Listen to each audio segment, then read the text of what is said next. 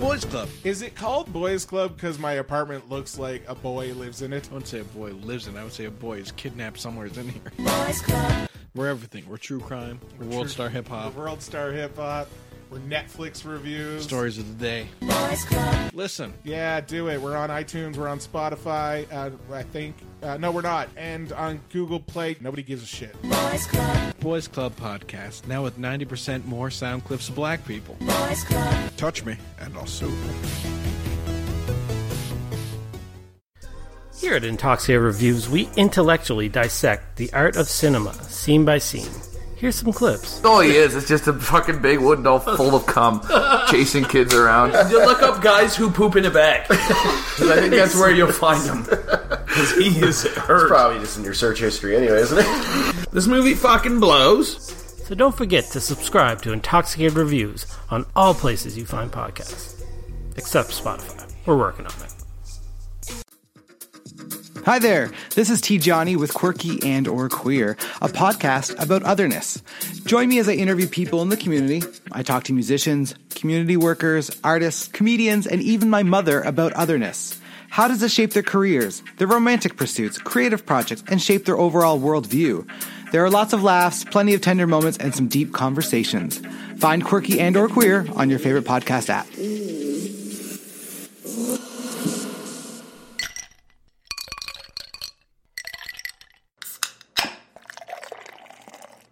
Do not take product if you are hypersensitive.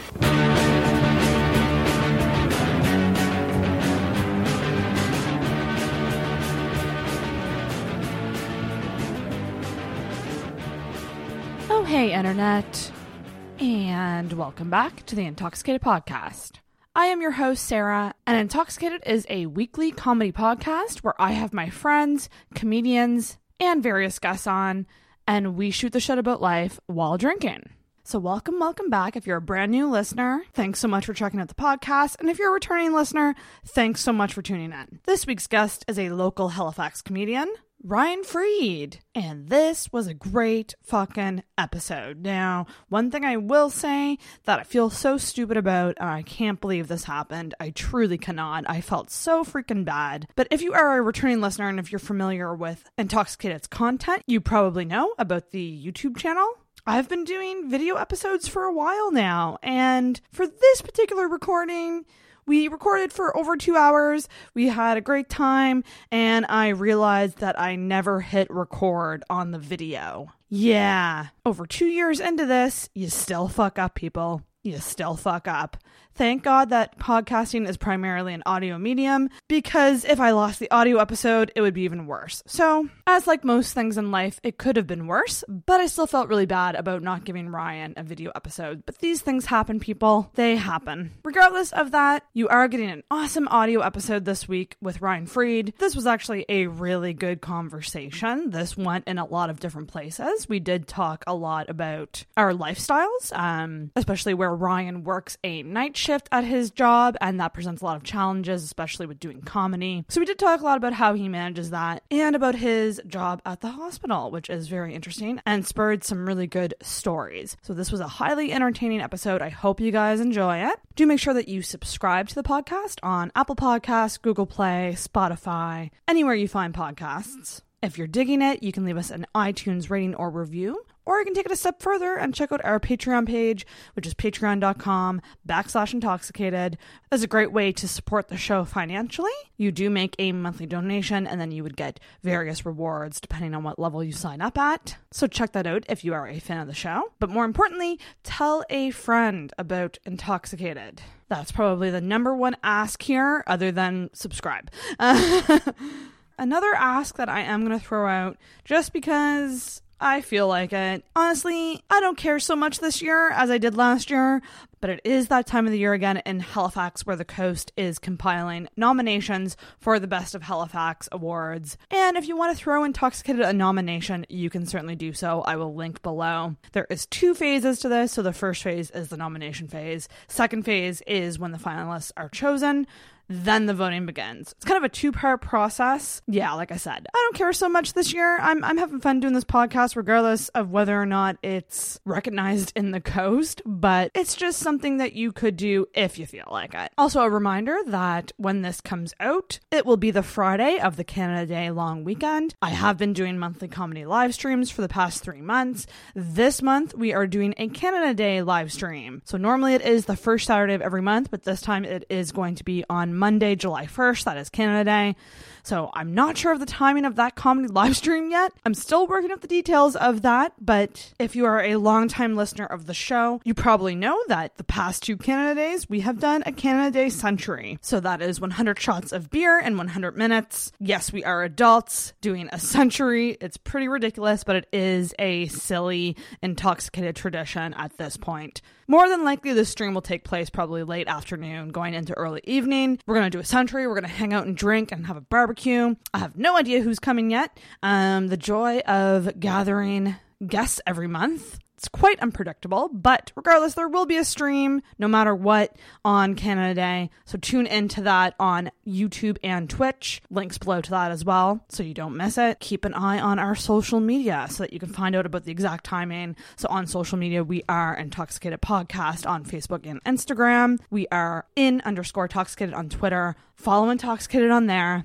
Let me know what you think of the episodes. Feedback is always appreciated. And another way you can give that feedback as well is you can email intoxicatedpodcast@gmail.com. And in honor of this being a comedy podcast, if you are in Halifax or visiting Halifax, you can check out the Halifax Yuck Yucks. Wednesday through Saturday, there is comedy at Yuck Yucks. You can get all information about upcoming shows and reserve your tickets at yuckyucks.com/Halifax. And if you're not in Halifax, you might have a Yuck Yucks close by. And if not, check out open mics. Or do both. Even better, do both. There's live comedy pretty much every day of the week here in Halifax. So there's lots of opportunities to check out comedy, and you could probably see a past Intoxicated guest live, which is awesome. I want to give a huge thank you to everyone who has supported the show and shown it love. It truly means more than I can even say. I've been having a rough go lately, life-wise. I mean, I'm a Pisces, and it is Cancer season. So if there was ever a time for you to send some good feedback my way, or just, constructive feedback even, please do it, because I care about this thing a lot and I want to make sure you guys love it too. But yeah, thanks so much for listening, guys. Hope you enjoy this episode with Ryan Freed. All right.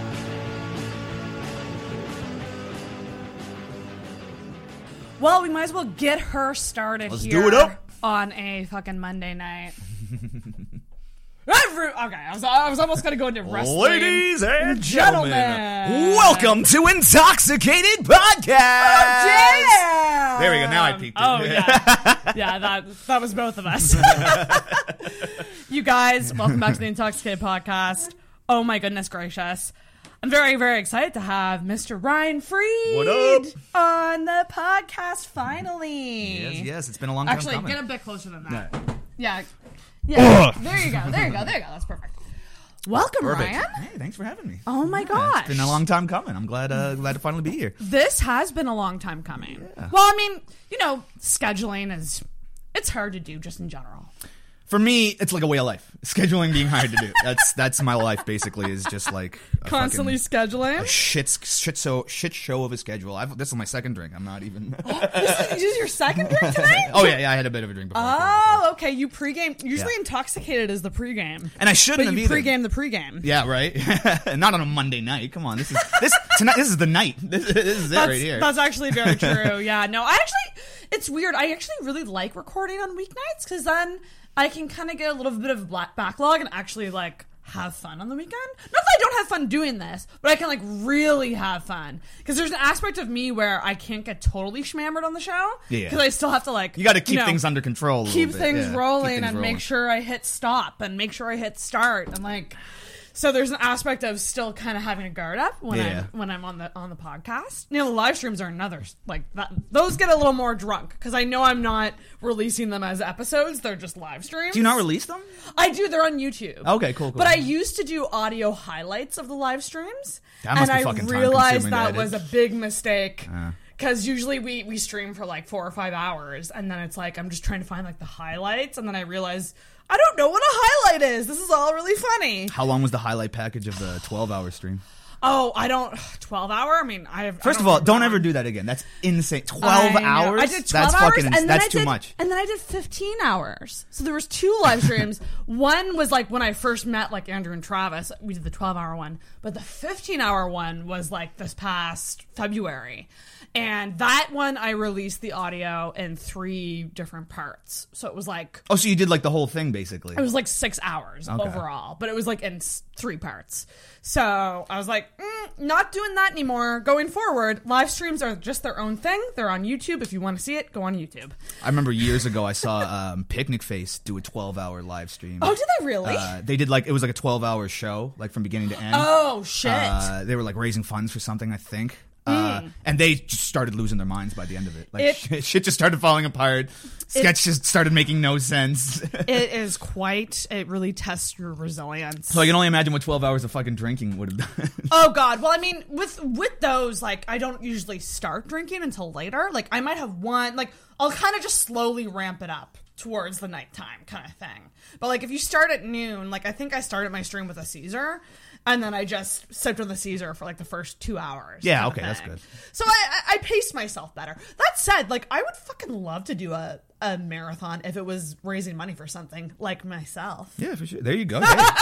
Charity. I'm such a narcissist. I'm like, fuck charities. wait, narcissist. There we go. Yeah, fuck yes. We love narcissism on this What show. are we 3 minutes in? We already got a bell? That's good. We already got a bell. A big ding. But Ryan, thanks so much for coming on. Thanks for having me, man. I was awesome to be here. I'm going to go back to like the origin of the show, which is we usually start with this is going to be interesting. A friendship origin story. Oh, shit. So I'm gonna let you said that you were down to talk about whatever. So I'm gonna ask you about how did we meet, Ryan? I think we had like met before what you're talking about happened. I think we had met like at a show or something like that. But like, yeah, the first real interaction we had was that we matched on Tinder.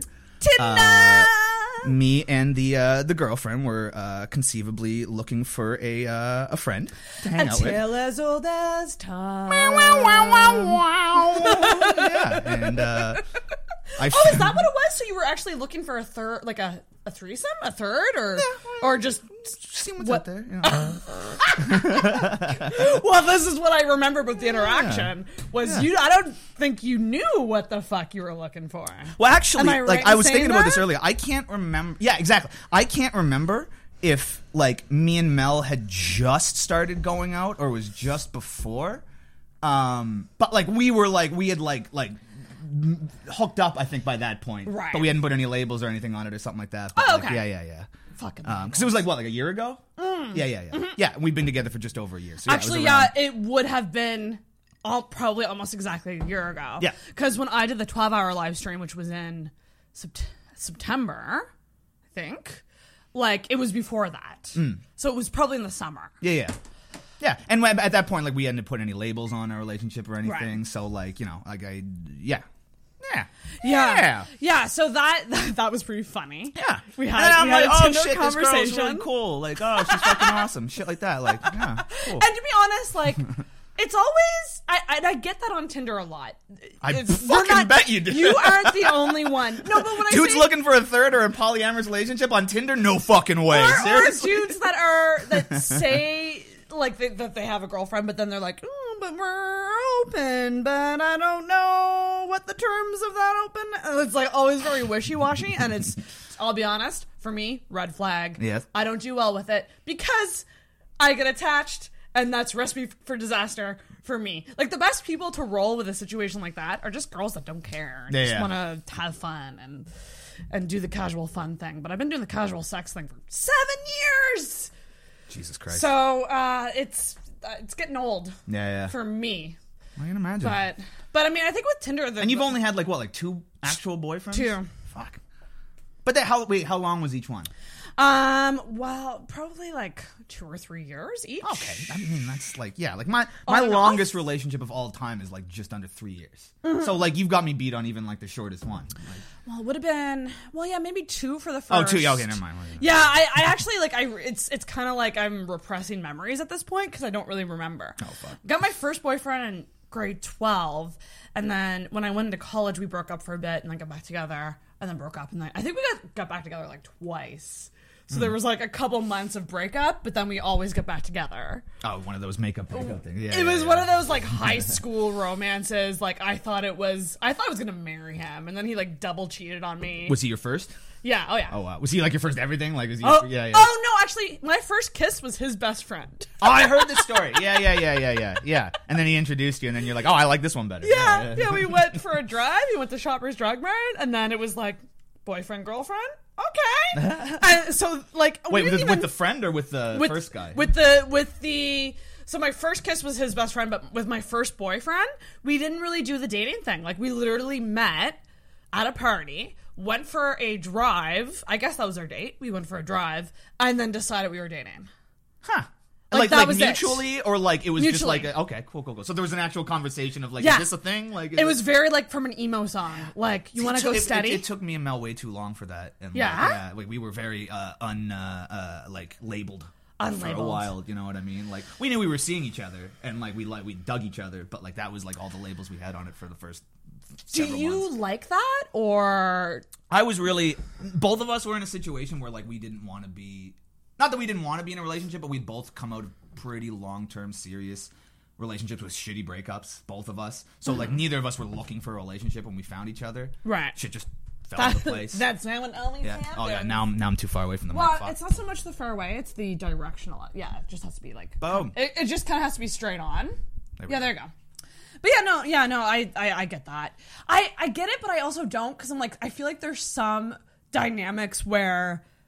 You're pretty much just your boyfriend, girlfriend. Just fucking put the label on it. Yeah, you know what I mean? Yeah. Like it becomes different when you're coming out of a shitty relationship, and especially when both of you are coming out of a shitty relationship, and you're both fucking wary of shit. You know what I mean? It wasn't a matter of we didn't like each other, we didn't gel or connect or something like that. It was just that we were both real wary, and we both had very good reasons to be. Right. Yeah. Interesting. Okay. We were both coming out of like long-term live-in relationship. She had a kid with the other guy, you know what I mean? Like she was the one that I had just broken up with was my longest term relationship that I'd ever been with. And you lived with the person? Yeah. And how long did you live together, out of curiosity? So we did our relationship completely backwards. Moved in right away? We were friends and then moved in together. And then started sleeping together, and then like as you do, yeah, and then because how would that ever What could go wrong in that situation? Yeah, right? I feel like male female friends moving in together, it's just gonna happen. And it's not like I was in the exact same situation a few years before this situation fucking happened. Oh wait, I totally fucking was, and I didn't learn anything from it, and then it happened again. Exactly. Yeah. I get that. And the other one was the word. Like I was super young when that one happened. I was like in my early 20s, and when we broke up. We still lived together, and we couldn't afford to move out of the place we were living together. So we broke up, and we lived together trapped for like 6 fucking months after we broke up, and it was fucking brutal. I don't know how anyone does that. Like, why wouldn't you're young and dumb, and you don't have a lot of money? And so were you sleeping in the same bed? Well, so again with her, we were roommates. Okay, so you had separate bedrooms. Yes. Okay, that's good. Which is fucking perfect. And like even in this situation with me and Mel, there is a spare room in the house. You know what I mean? So it's like, that's so fucking perfect for a live-in relationship, because if you guys get into a fight, you need to have your own space to fight. First of all, I think that if you're in a live-in relationship, you need to have your own space, period. It shouldn't be one of these fucking houses where, like, one person... I know so many fucking couples, live-in couples, where, like, not even always just the girl. Sometimes it's the guy. Stereotypically, it's the girl, just decorates everything. You know what I mean? The guy gets his man cave, and then the rest of the girl... It's like usually 80% female. Or just 80% one of the partners. Right. You know what I mean? I think that you need, both of you need your space in your own house. I actually think the ideal situation, honestly, and this could just be from being single for so long and getting used to having my own space, living down the hall from each other. That would be the best situation. Never had that one. No, but let's say, like, ideal world, like, both of us are financially stable enough to afford a 1-bedroom each. How fucking bitchin' would that be to be dating someone in the same complex as you? You could go your separate ways when you need a night off. You have your own space. You could spend the night here and there. But, like, how fucking awesome would that be? Yeah. I think that's I don't remember good way if it to was go. you and Sonny or you and Robbie that was talking about. I can't remember who it was, but one of you were talking about a compound. Yes. Like, see, like... Yes, an apartment complex with all my friends. Yes, yeah. I That's think what you guys were talking about, like, if you got rich. Yeah. What you do. Yeah. Yeah, Boom, that's boom. 100% what I would do if I yeah. had the money. Like, I would build an amazing apartment complex with everyone having, like, their own space, but we would all be on the same roof, and, like, no one would have to cab anywhere. Like, we'd all just party. Do you know Doug Stanhope? You ever heard of the comedian Doug Oh, Stanhope? yes. Yeah. He's got his own compound in Bisbee, Arizona, where it's like fucking that's where he lives, does his podcast, his friends come and crash and See, stuff like that. that's what I would want. Yeah. That's what 100% what I would do. Other than travel. I would travel first, probably, but... Yeah, until you get into a situation where it's like fucking all your friends come to you and be like, hey, one of the friends isn't fitting in the compound, and now you got to be the one to fucking be like, hey. I don't remember which comedian it was that I heard an interview with, and they were talking about how the ideal marriage would be buying a house for your wife. Like separate homes. Being married, separate homes. Yeah, or just having multiple homes. You know? Oh, yeah, that would be amazing. Yeah, it's not necessarily yours or hers, but just having a lot of property would be I got a good nice thing. condo downtown. I got a house out in the country. I got a cottage out by the lake. Yeah. Oh, wouldn't that be fucking nice? Do you know what you would do if you won the lottery? What kind of a win are we talking about here? Like, because there's like $1 million win where it's just like, yeah, I just live. I just pay off my debt and like $10 million. That's a $10 million. That's a lot of money. Yeah. I'd probably like do like the super Jewy thing and find like somebody to invest like a whole bunch of it super wisely. That's and smart, then like though. yeah, right. It's just it's the song of my people. Yes. Yeah. And then like there's a bunch of projects I want to do. Like perfect example. This summer I'm gonna be touring for the first time across Canada. Yay! Not touring for the first time, touring across Canada, all Canada for the first time. How long are you gonna be away? A month. I'm going to do 4 provinces in 4 weeks. Oh, shit. Yeah. It'll be the longest I've been on the road for. I'm super stoked about it. Fuck, I totally lost my train of thought here. What were we talking about? Lottery win. Lottery, Yeah, lottery winning. So, like, I'm a feature act. I'm not a headliner yet. And so, Yuck Self-awareness. Yeah, thank you. Thank you. Yucks is gonna put me up in places and stuff like that, but they're not gonna pay my travel. Right. So like shit like that. Right. Like I would quit my job and start traveling and doing comedy and getting really good at it because like I'm in the mindset right now is like the only way I'm gonna ever become like I don't consider myself like it's even still I've only been doing comedy for about 7 years now. And it's still weird calling myself a comic. You know, I just find it weird because I have so much fucking respect for pro comics. This is something that comes up all the time in the show, is calling yourself a comic. And what... I mean, I've gotten pretty all right with calling myself a comic, but calling myself a pro... So can I ask a question that I've never asked yet on this podcast? What's the difference between a comic and a comedian? I don't think there's anything. I think that's like saying what's the difference between a cop and a policeman. Okay, so some people might give you a different same. answer. To me personally, I think... Because I've heard of people getting super fucking offended at saying comic. Like, comics getting offended by that. Yeah. Like, not offended, but being like, nah, we're not comics, we're comedians. I don't give a fuck. Like, I don't care. I always wonder that when I'm like talking about a guest and I say I always go to comedian for some reason. Yeah. But when I'm referring to you guys like in tribes, I do you say know the comics. fat Jew? Yeah. But the fucking fat Jew considers himself a comedian. You Oh, know what that's I mean? he's no. Yeah. God no. Jesus Christ. So I mean, I think the fuck it's a term that you can use. It's just a term. You know what I mean? I don't think to me personally, there's no connotation that comes along with it. Interesting. It's just like, do I get paid for comedy? Yeah. Okay, well, what's wrong with calling me a comic or a comedian? I don't care either. Right. It's the pro part that I have a problem with. You know what I mean? Because there's comics in the city that would call me a pro, and I'm like, no. Like I do not make my living at comedy. I get paid for it sometimes. Yeah. It would be great if it was more, but you know. Well, whatever, maybe but that's when it goes to the next level. Like when you are getting paid consistently to do it, and then you can quit your job and just do. I think that would be the thing, right? Yeah, exactly. To me, it's a matter of like the time that I've put into it. Like I've been doing comedy nearly 7 years. I don't think I have 7 years of experience. Right. You know what I mean? Like that's also very self-aware. Yeah. Thank Ding, you. ding. Yeah, no, but you're right. but there's reasons why, right? Yeah. So can we get into that? So Please. you work an interesting job. I do. Interesting is one way to put it. A challenging, soul crushing. Soul Yeah. But I mean, I'm a comedian, so I mean, like, fucking, we're pretty used to having our souls crushed. So you know. Oh man! But I've been doing this a lot longer than not a lot longer, but I've been at the hospital now. I'm a porter. For those of you who don't know, if you don't know what that is, the way I describe a porter at a hospital is like if you ever watched like House or ER, any of those medical shows. If you see people like in the background of scenes that like don't get lines and they're moving shit around or pushing patients around and shit, that's us. That's what we do, baby. That's us. You're behind the scenes. We're the ones that like we're completely invisible unless we're not where we're supposed to be when we're supposed to be there, and then everybody knows we're not there. You know what I mean? Interesting. Like, if we're there, like it's the kind of job where like if nobody says anything to you, you're doing a good job. Right. So with that, I see everything that happens in a hospital, like everything on every level. Everything. Yeah, that's insane. Like so basically my job description is like I transport patients. I deliver specimens, equipment, blood, all kinds of shit. I take bodies to the morgue. Yeah. No big deal. No.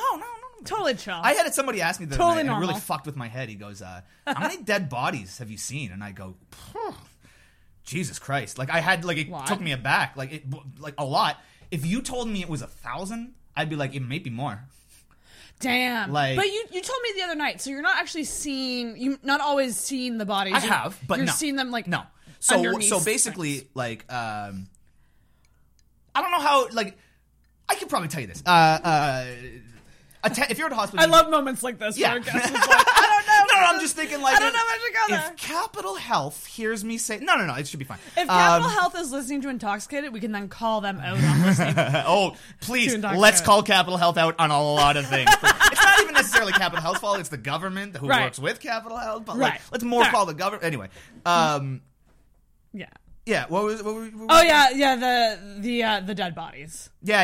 And So how it works is that like they'll call a 1019, and what a 1019. So I work mostly night shifts. During the day shifts, you'll get a cell phone, and we have a dispatcher that will like if a floor needs you to do something, they'll dispatch a call to your phone, and you'll go to the floor and do whatever it is. At nighttime, I'm the only one there in the entire hospital.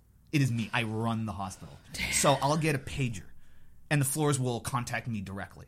And so they'll call, the dead body thing, they'll call me and they'll say, we have a 1019. That's the code. If you're at a hospital and you hear 1019, you know know what that is. I have like all the codes and stuff. You know. Fascinate me. The codes themselves, you can find it. Like there's a color chart of all the codes, like the missing patient and the hazardous. Like you can probably find that online. Is there like code red, code black? Oh? Is code black bomb? Or did I just learn that from Grey's Anatomy? Hold on a second. I think I learned that from Grey's Anatomy. Exactly what the I don't have my code card with me. I thought I had my color code with me. Code card. Yeah, but no, there's like a code red is fire. I don't think there's a code black. Oh wait, no, there is. I can't remember what it is off the top of my head. Let's look it up. Yeah, please look it up because I'm fucking spacing right now, and I've worked with her 10 years. You'd think I'd know this shit by now. Code black hospital is no, it's code blue. Code black typically means there's a bomb threat. That's right. Bomb threat. Yeah. I was gonna say code blue. That's heart, cardiac arrest. That's a code blue. Yeah. So they'll call it 1019, and I'll get to the floor with security because security has access to the morgue. We don't have access to the morgue. So what'll happen is the nurses are supposed to wrap the body in like a body bag. It's like a white body bag thing. So like you can see features and the outlines, but you don't really see the body. It's in a bag. But I mean, it's like, you know what I mean? Like it's a dead body and it's lying there, and there's no mistaking it. Like you know what it is. And like we'll come in. There's a special morgue stretcher. It's just a plain black stretcher with a shroud over it. Shit. And we'll get there. When I say shroud, I mean like it's just a black tarp thing.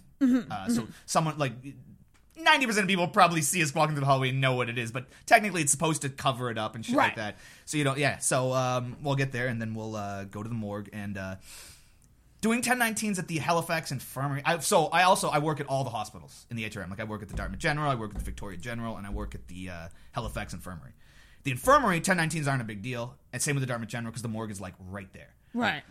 The VG, which is the shittiest hospital I've ever been in my entire fucking life, and it's a sin. That's where the palliative care unit, fucking people go to die there, and the conditions they have to die in is just absolutely I've heard fucking bad deplorable. things. Yeah, bad it's things. So, that's the heartbreaking shit. People ask me, like, is it really hard to see dead bodies? Dead bodies aren't as hard to see as people who are suffering. Dead body's dead. That guy's not suffering anymore. You know what I mean? He's gone. Somebody who's suffering, that fucks me up a lot more. That would. Yeah. Holy shit. And especially because, like, I've had friends that have that have died, that I've seen have to deal with palliative care there. Like a guy, like recently in the last couple of years, a guy that we worked with in Porter Services. Fucking R.I.P. Gary. Gary, I'd pour one out on your floor for Gary if I could. Cheers for Gary. Let's cheers for Gary. Fucking, they don't make him like this guy anymore. He was like fucking like 66, 67. Had been in Porters for decades and decades and decades. Ever since the old infirmary, which was demolished like 15 years ago. Like, just a killer worker, just busted his ass all the time, way more than like the young kids and shit like that. Like, just putting them all to shame. And when I say they don't build him like that, I mean like he didn't go to the doctor for 40 years. And then he started getting sick, and he went to the doctor, and they're like, yeah, so when's the last time you got a checkup? And he goes, oh, not that long ago, about, like, 1976, something like that. Dear God. Yeah, and then it turns out he had How often should you be getting checkups? I mean, I'm a bad person to ask this question, because I'm a fucking hypochondriac. I'm a neurotic Jew. So, like, and working at the hospital has not helped that. Do you go in for checkups a lot, or checkups? Not as much as I want to. I'm always like, oh, what the fuck is this? I know, but I am too. But I don't have a family working doctor. At the hospital, I see the worst case scenario play out every day. You would think that working in that environment all the time would like desensitize you to that shit. With me, it's the exact opposite. It's made me way more of a hypochondriac. Does it kind of yours. Mine? Does it? Were you desensitized to the dead bodies though? Because obviously, like I said, the dead bodies isn't the it tough doesn't. Part. But you know what I mean? Like, I'll give you. I remember I got called to a Code Blue. We were just looking that up, Code Blue. Yes. So basically, when we get called to Code Blues, we just stand there. Yeah. Well, the Code Blue is like, well, they're giving the guy CPR, or they're giving him the paddles, or doing whatever they're doing with him to try to get him back to life. Yeah. We will stand there in case they need us to run bloods for them or get stuff for them or whatever. So I was there, and then I looked behind me, and I saw that there was a nurse that I knew. And I was just, I'm looking at the Code Blue happening, and I'm just looking around, and I look behind me, and I see that there's a nurse. I'm like, oh, hey, how's it going? And I turn around, and Buddy's got his, like, ribs spread. They've got his ribs spread, and they're doing internal heart massage, and I'm like, ah! I think this guy was still alive? Holy shit. Oh, he made it. Holy shit. See, this is why I shouldn't be a hypochondriac working at the hospital, because the amount of shit that I've seen people survive and the shitty way people treat their goddamn fucking bodies, and they still survive, and they're fucking, like, I shouldn't be worried. I should be like, oh man, like, no matter what happens to me, this medical system will probably fucking help me. But you never know is the thing. Oh, you never know. You never know. We just had a 23-year-old they called it sudden death syndrome. That's AKA, they just don't know why he just dropped dead. 20-year-old dropped dead. I've heard that freaks me the fuck out. That's the kind of shit that keeps me up at night. And I kind of refuse to believe that it was nothing. Yeah. How is that possible? I don't fear death at all. I fear dying young. And when I say young, I mean like before 80. Like I read recently, the average age of Canadians, the average life expectancy is 81. The average. Really? The average. And to me, like, as much as I want to live to be fucking 100 and whatever, people are living way too long. Yeah. And it's becoming a real problem. You said you're not scared of death, though? I'm not scared of death. I'm scared of dying young. Like, before, when I said young, I mean, like, before 80. I don't want to die before I've had enough fun. When are we supposed to know, though, is the thing? Yeah. I'm listening, and we might talk about wrestling later, but I'm listening to this podcast series right now called The Lapsed Fan, and they're doing this podcast series about the Von Erichs, who were a wrestling family in the 80s who had 5 sons, and 4 out of the 5, or no, I think it might have been 6 sons, and 5 out of the 6 died.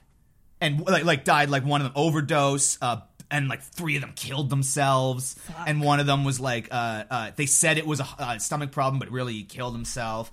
And it's like, the father who ran the promotion, afterwards he was like, our boy, he was only 25, but he lived the life of a 75-year-old, you know? And it's like, I think that's insane to say about your 25-year-old kid that just died. Right. However, maybe in some cases that's true. You know what I mean? Like, you look at fucking, how old was Tupac when he died? Look at the shit that he fucking accomplished when he died. Like, just the work. The amount of fucking work that guy did. It's like, I don't even necessarily know if that means he lived like a long life in those years, but it's like there's people that can live a long life in a short period of time. Right. You know what I mean? And not necessarily be that's burning true. out. That's 100% true. You know, like there's the Kurt Cobain thing of like it's better to burn out than to fade away. Well, he quoted Neil Young in his suicide note. You know what I mean? Yeah. Like you can definitely like fucking burn out, like do everything that you've ever fucking imagined and then some in a very short period of time. I just feel like once you start accomplishing things, like you'll just keep wanting to accomplish more. So like, not only when are we ever gonna be happy? And I just feel like I don't know what it is, but I do know that like I personally want to better understand death, and I want to be better at it because I'm absolutely terrified of it, and it's almost to the point like it fills me with anxiety. Like I will think about it to an extreme degree. It wasn't a near-death experience, but I had like a panic attack. Actually, oh yeah, there we go. First burp of the night. Thank you. And it's almost refill time. We didn't talk about what we're drinking. Ryan Ginger. This is very important. Ryan Ginger. Quick tangent down to the drinking thing. Is Ryan Ginger your go-to right now? Lately. I'm like, I've always been a whiskey guy. Like when I was a kid, I was like, I just love Jack Daniels. Love the Jack. It was more so just because like fucking like everybody that I loved when I was a kid like drank Jack Daniels. Like it was like the fucking rock star drink. You know what I mean? I don't think I've like, ever had Jack Daniels on the podcast yet. Yeah, fucking like you can't really see like a fucking rock biography pre-1980 and not see somebody with a bottle of Jack in their hand. So it was just like, yeah, I'm gonna be that too. I'm gonna fucking have that too. And then I realized, oh yeah, not all whiskey fucking makes my fucking stomach feel like it's gonna explode.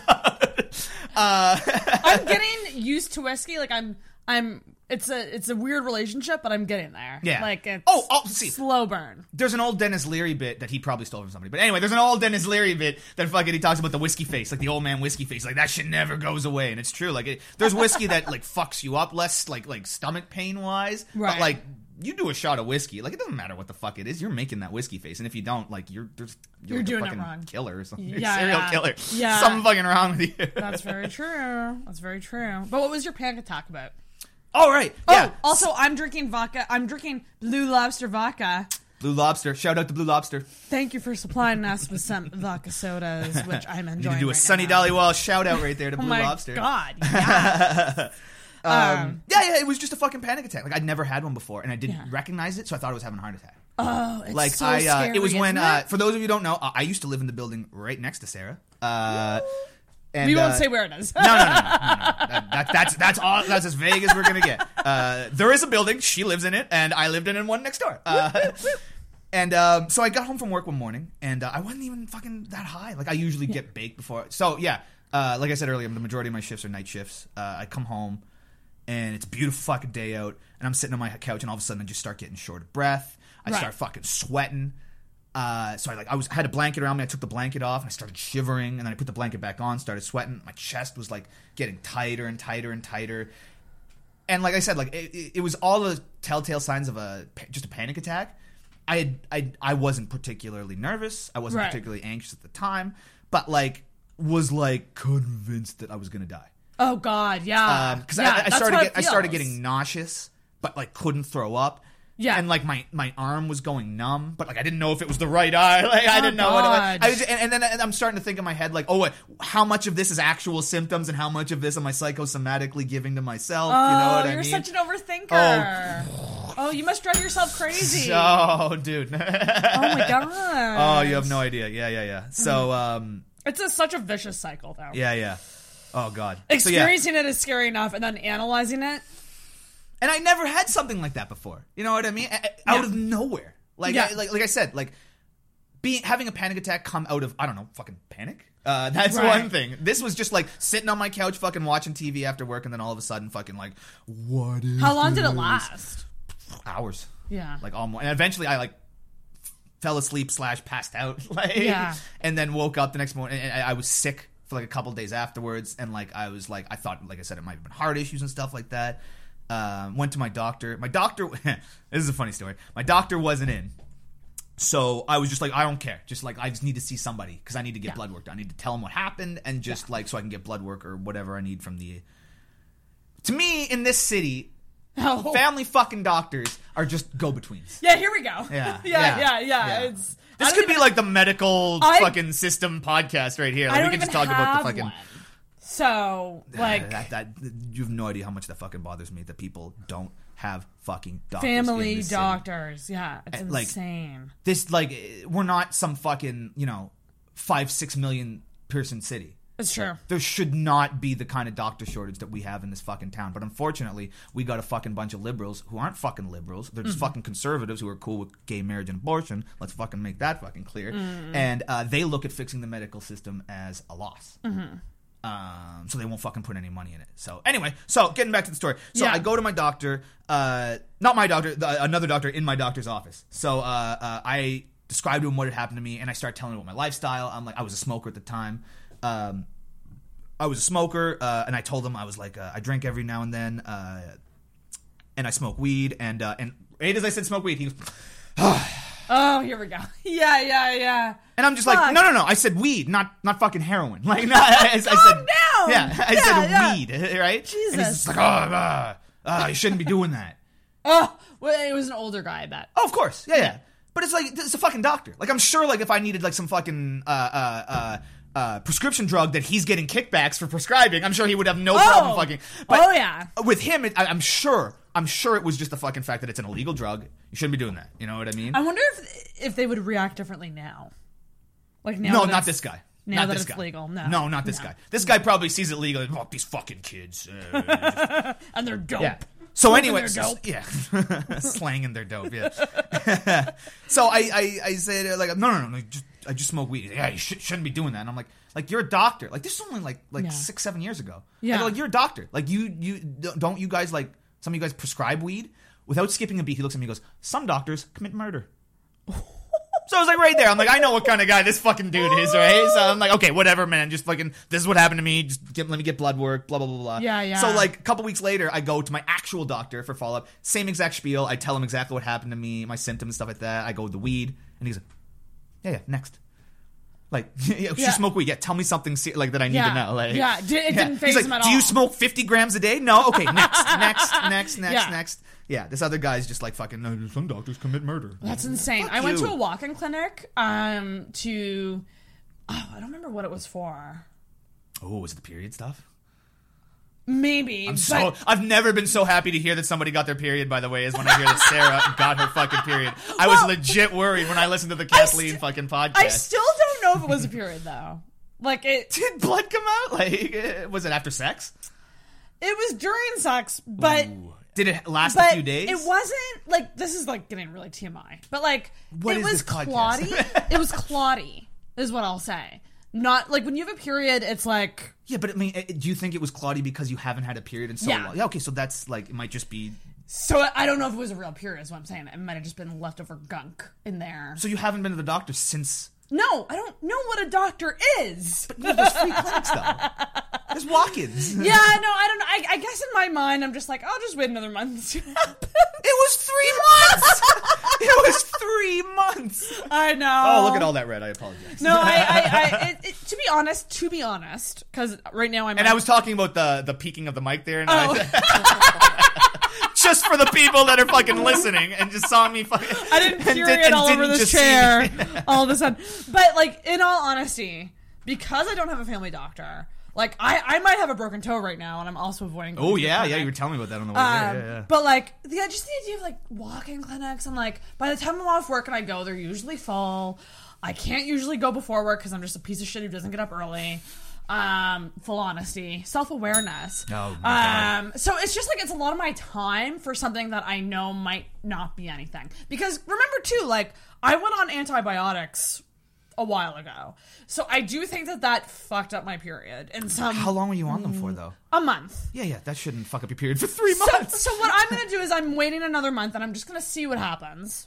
And if another month goes by, then I'm going to get worried. Were you on the antibiotics and then like didn't get your next schedule period, or like was this in the middle of you not getting your period? It was pretty much the antibiotics like triggered it, I think. Okay. So please go to a free clinic. Yeah. Just tell them. Just tell some semblance of a medical professional what happened to you, and just give me your opinion. You know what I mean? You're probably right. Ryan Fried is all for women's reproductive rights. Ryan Fried, comfortable with periods. There's the title. There we go. Oh shit! You need another drink. Go get I do. and Let's do I'm this. gonna leave this rolling, but I'm gonna pee really quick. We were talking about going to the doctor when something's wrong. Yeah. So I don't know. I for me, time is my currency. But like so you were with saying walk-in earlier, clinics, like it's a lot of my time to go and wait 3 hours. And you were saying earlier, like going in the morning, like 'cause I working nights. Like when I get off work in the morning, I don't want to do shit. See what I mean? When I get off work. I don't want to do shit. I'm so fucking tired. Because I just want to get stoned and go to bed. People automatically go to, well, just get up early and go before work, and it's like, no. And even that, like, no, fucking, like, I'm I not don't doing that. like. It's tough enough for me to get up and go to shows before I go to work. But like to go to fucking like having to do serious shit like a doctor's appointment or something like that, it's just like like I don't like to like you have no motivation. It doesn't matter if it's in the evening or the morning. Like the first part of my day, like I don't want to fucking do anything. The last part of my day, I equally don't want to do anything. You know. So what is your typical night shift? So you would start at 11 at night till 7 a.m. 11 to 7. Yeah.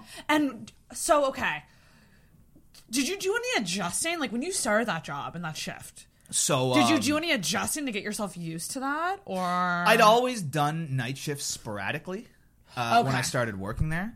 That's almost worse, though. I would think sporadically would be. Yeah. I feel like would be worse. Oh yeah, no, for absolutely 100%. Yeah. Especially because my bosses just were like relentless and would put me in like a fucking night shift, and then 24 hours later have me in at 7 o'clock in the morning. Oh, that's fucking. And the biggest thing about cuntish. having shit, the biggest thing about having night shifts is that when you have 2 days off. Like, if you get off at 7 o'clock in the morning on Monday, like, you don't have that whole day. You know, you got to sleep at some point, right? So, if if you have a 9 to 5 job, if you get off work at 5 o'clock at night, you're not going to bed by 6. No. You know what I mean? So, no, like, hell no. Yeah, exactly. So, like, I never go to bed as soon as I get off work. And thank you for saying that, because I think that that's something that a lot of people who are standard 9 to 5 people don't get. Yeah. You tell them don't get they're that. Like, oh, you work nights, just do your shit in the morning. It's just like, or no, just go to bed when you get home from work. Just go to bed in the morning. It's like, motherfucker, do you go to bed at fucking 6:30 at night? Like, no, you don't. Right? And just because my 6:30 at night, just because my 6:30 at night is fucking 10 o'clock in the morning, it's still my 6:30 at night. You know what I mean? You come home like let's say someone works a 9 to 5, they get off at 5. They normally go to bed at 10 or 11. Normally, I would say. Most at least people. at the earliest, yeah. I don't know. I know a lot of people who do go to bed at 10. Yeah. That's so fucking early in my mind. Even, 10, I'm just ramping even up. when I had a 9 to 5 job years and years and years and years ago, like I wouldn't go to bed at 10. Like So that's fucking wild. So if you get off at 7 a.m., I'm lucky if I get to bed before noon. That makes sense, though. Mm-hmm. I mean, that's if I get to bed before noon, I'm like, I'll be productive when I wake up. So is that fucking weird? Like walking home from work and like people are just starting their day. Like, part of me loves it. People are going to work. That part of me fucking loves it. Like I get off in the morning and like it's 7 a.m. and I just see this fucking army of just shitty fucking fake people coming in. Just another day. And I'm like, I'm gonna go home and watch cartoons and get high. Like you guys got a whole fucking day to worry. Like I can lay in the sun if I want to. You know, even though this is Halifax and there's very rarely any sun, but you know, whatever, fuck. That's wild. Yeah. It would just be weird to me, like, with you, like, it'd be like, oh, you want to grab brunch with your, like, hungover friends? Which like, would be dinner for me. Dinner? Yeah. That is just so absolutely wild. I live a completely opposite lifestyle as everybody else, you know? Like, it's And then you're kind of on certain days of the week trying to kind of adjust back to be kind of around everyone else's now schedule. I am. So yeah. Like we were drinking on the weekend. She actually met my sister. I did. What'd you think about Talia? I did. I liked her a lot. She's cool. I want to talk to her more, but IBS. Oh man, if you had the Freed kids on this podcast, that'd be a fucking. I don't even know if that would be good. Actually, that might get real fucking messy. Don't speak so soon. As soon as people start throwing out ideas, I might take you up on them. Fuck, I was just about to say something. Fuck. So drinking on the this is weekend. why I'm a feature and not a headliner because fucking I lose my also- train of thought so fucking easily. Just It's blame not- it on the night shift. Yeah, that's exactly right. Yeah. Oh no. So that's what I was gonna say. So like I divide doing comedy up Yeah. from like my first few years of doing comedy, I wasn't doing full-time nights. About 3 years into comedy, I started doing nights full-time. Before that, I would do nights on the weekend and pick up whatever shifts I could during the week. Right. Which was brutal. The nights, full-time nights, so when I say full-time nights, it was like the first day of my week would be Sunday night. So I'd go in Sunday night, that'd be my Monday. Right? Because like you go in at 11 o'clock on Sunday, Right. leads into Monday, to Thursday. And it was cool because I could do shows. Like I said, it's really fucking hard for me to do a show first thing in the morning, which is my morning. Like I'll wake up on a show day, and I'm right back to this now. So I would Your wake morning, up, yeah. I'd wake up on a show day at like 5-6 o'clock. Wow. So like, and that's early for me to wake up. So a comedy show would be your version of me going to the doctor before work. No, a comedy show for me would be like you recording a podcast 2 hours after you woke up. That's even worse. Yeah. So it's not even so much an errand. It's I'm not energy, fresh first thing in the work, morning. it's- Who the fuck is fresh in the first 2 hours? I hate those people. 2 hours of the day you've got energy? Fuck you. Fuck you. No. You don't have energy. All these assholes I see at these shows, these other fucking comics. Fuck all the other comics. Fucking all this energy. This is the end of your day. You've had all day to think about this shit. This is my Right? breakfast. If I eat shit on the stage tonight, that shit is my breakfast. I eat pieces of shit like you for breakfast. Yeah, I usually tell people, like, if they message me before 11 a.m., I'm like, that's cute. Yeah. You guys are cute that you think I'm going to respond. So I I did might that. get it, but I won't respond. Even if I do get it, I might not respond. I hate that stupid fucking scene thing. Oh, just turn it off. You just Yeah, turn right. it off. Yeah, I don't care. Yeah. I don't care enough. So yeah, about 3 years into doing comedy, I started doing full-time nights. Fucked me up, but I could do shows at night because most shows end by 10. Right. And I can get to work by 11, no matter. Even if it's like a fucking gig in like the valley. Like as long as it's an hour drive away, it doesn't matter. I can get to work on time. So I was a zombie, but I could do open mics during the week and I had my weekends free to do gigs. Perfect. Yeah. So a couple years ago, because I work at a hospital and I'm in a lovely, lovely union, someone with more seniority decided to take my job. I want that. Yeah. That's well, mine now. my asshole bosses decided to put it up. Even though I'd been doing it full time for 3.5 years, and if I had been doing it for another few months, I would have been grandfathered into the position and gotten all the fucking full time benefit, all the full time fucking vacation time, all this stuff like that. No, they fucking put my job up without telling me. Had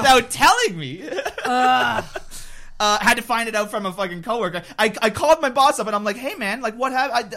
I heard my job is up. Like, why wouldn't you tell me?" There's a long pause in the other line. He goes, "Well, we were gonna tell you."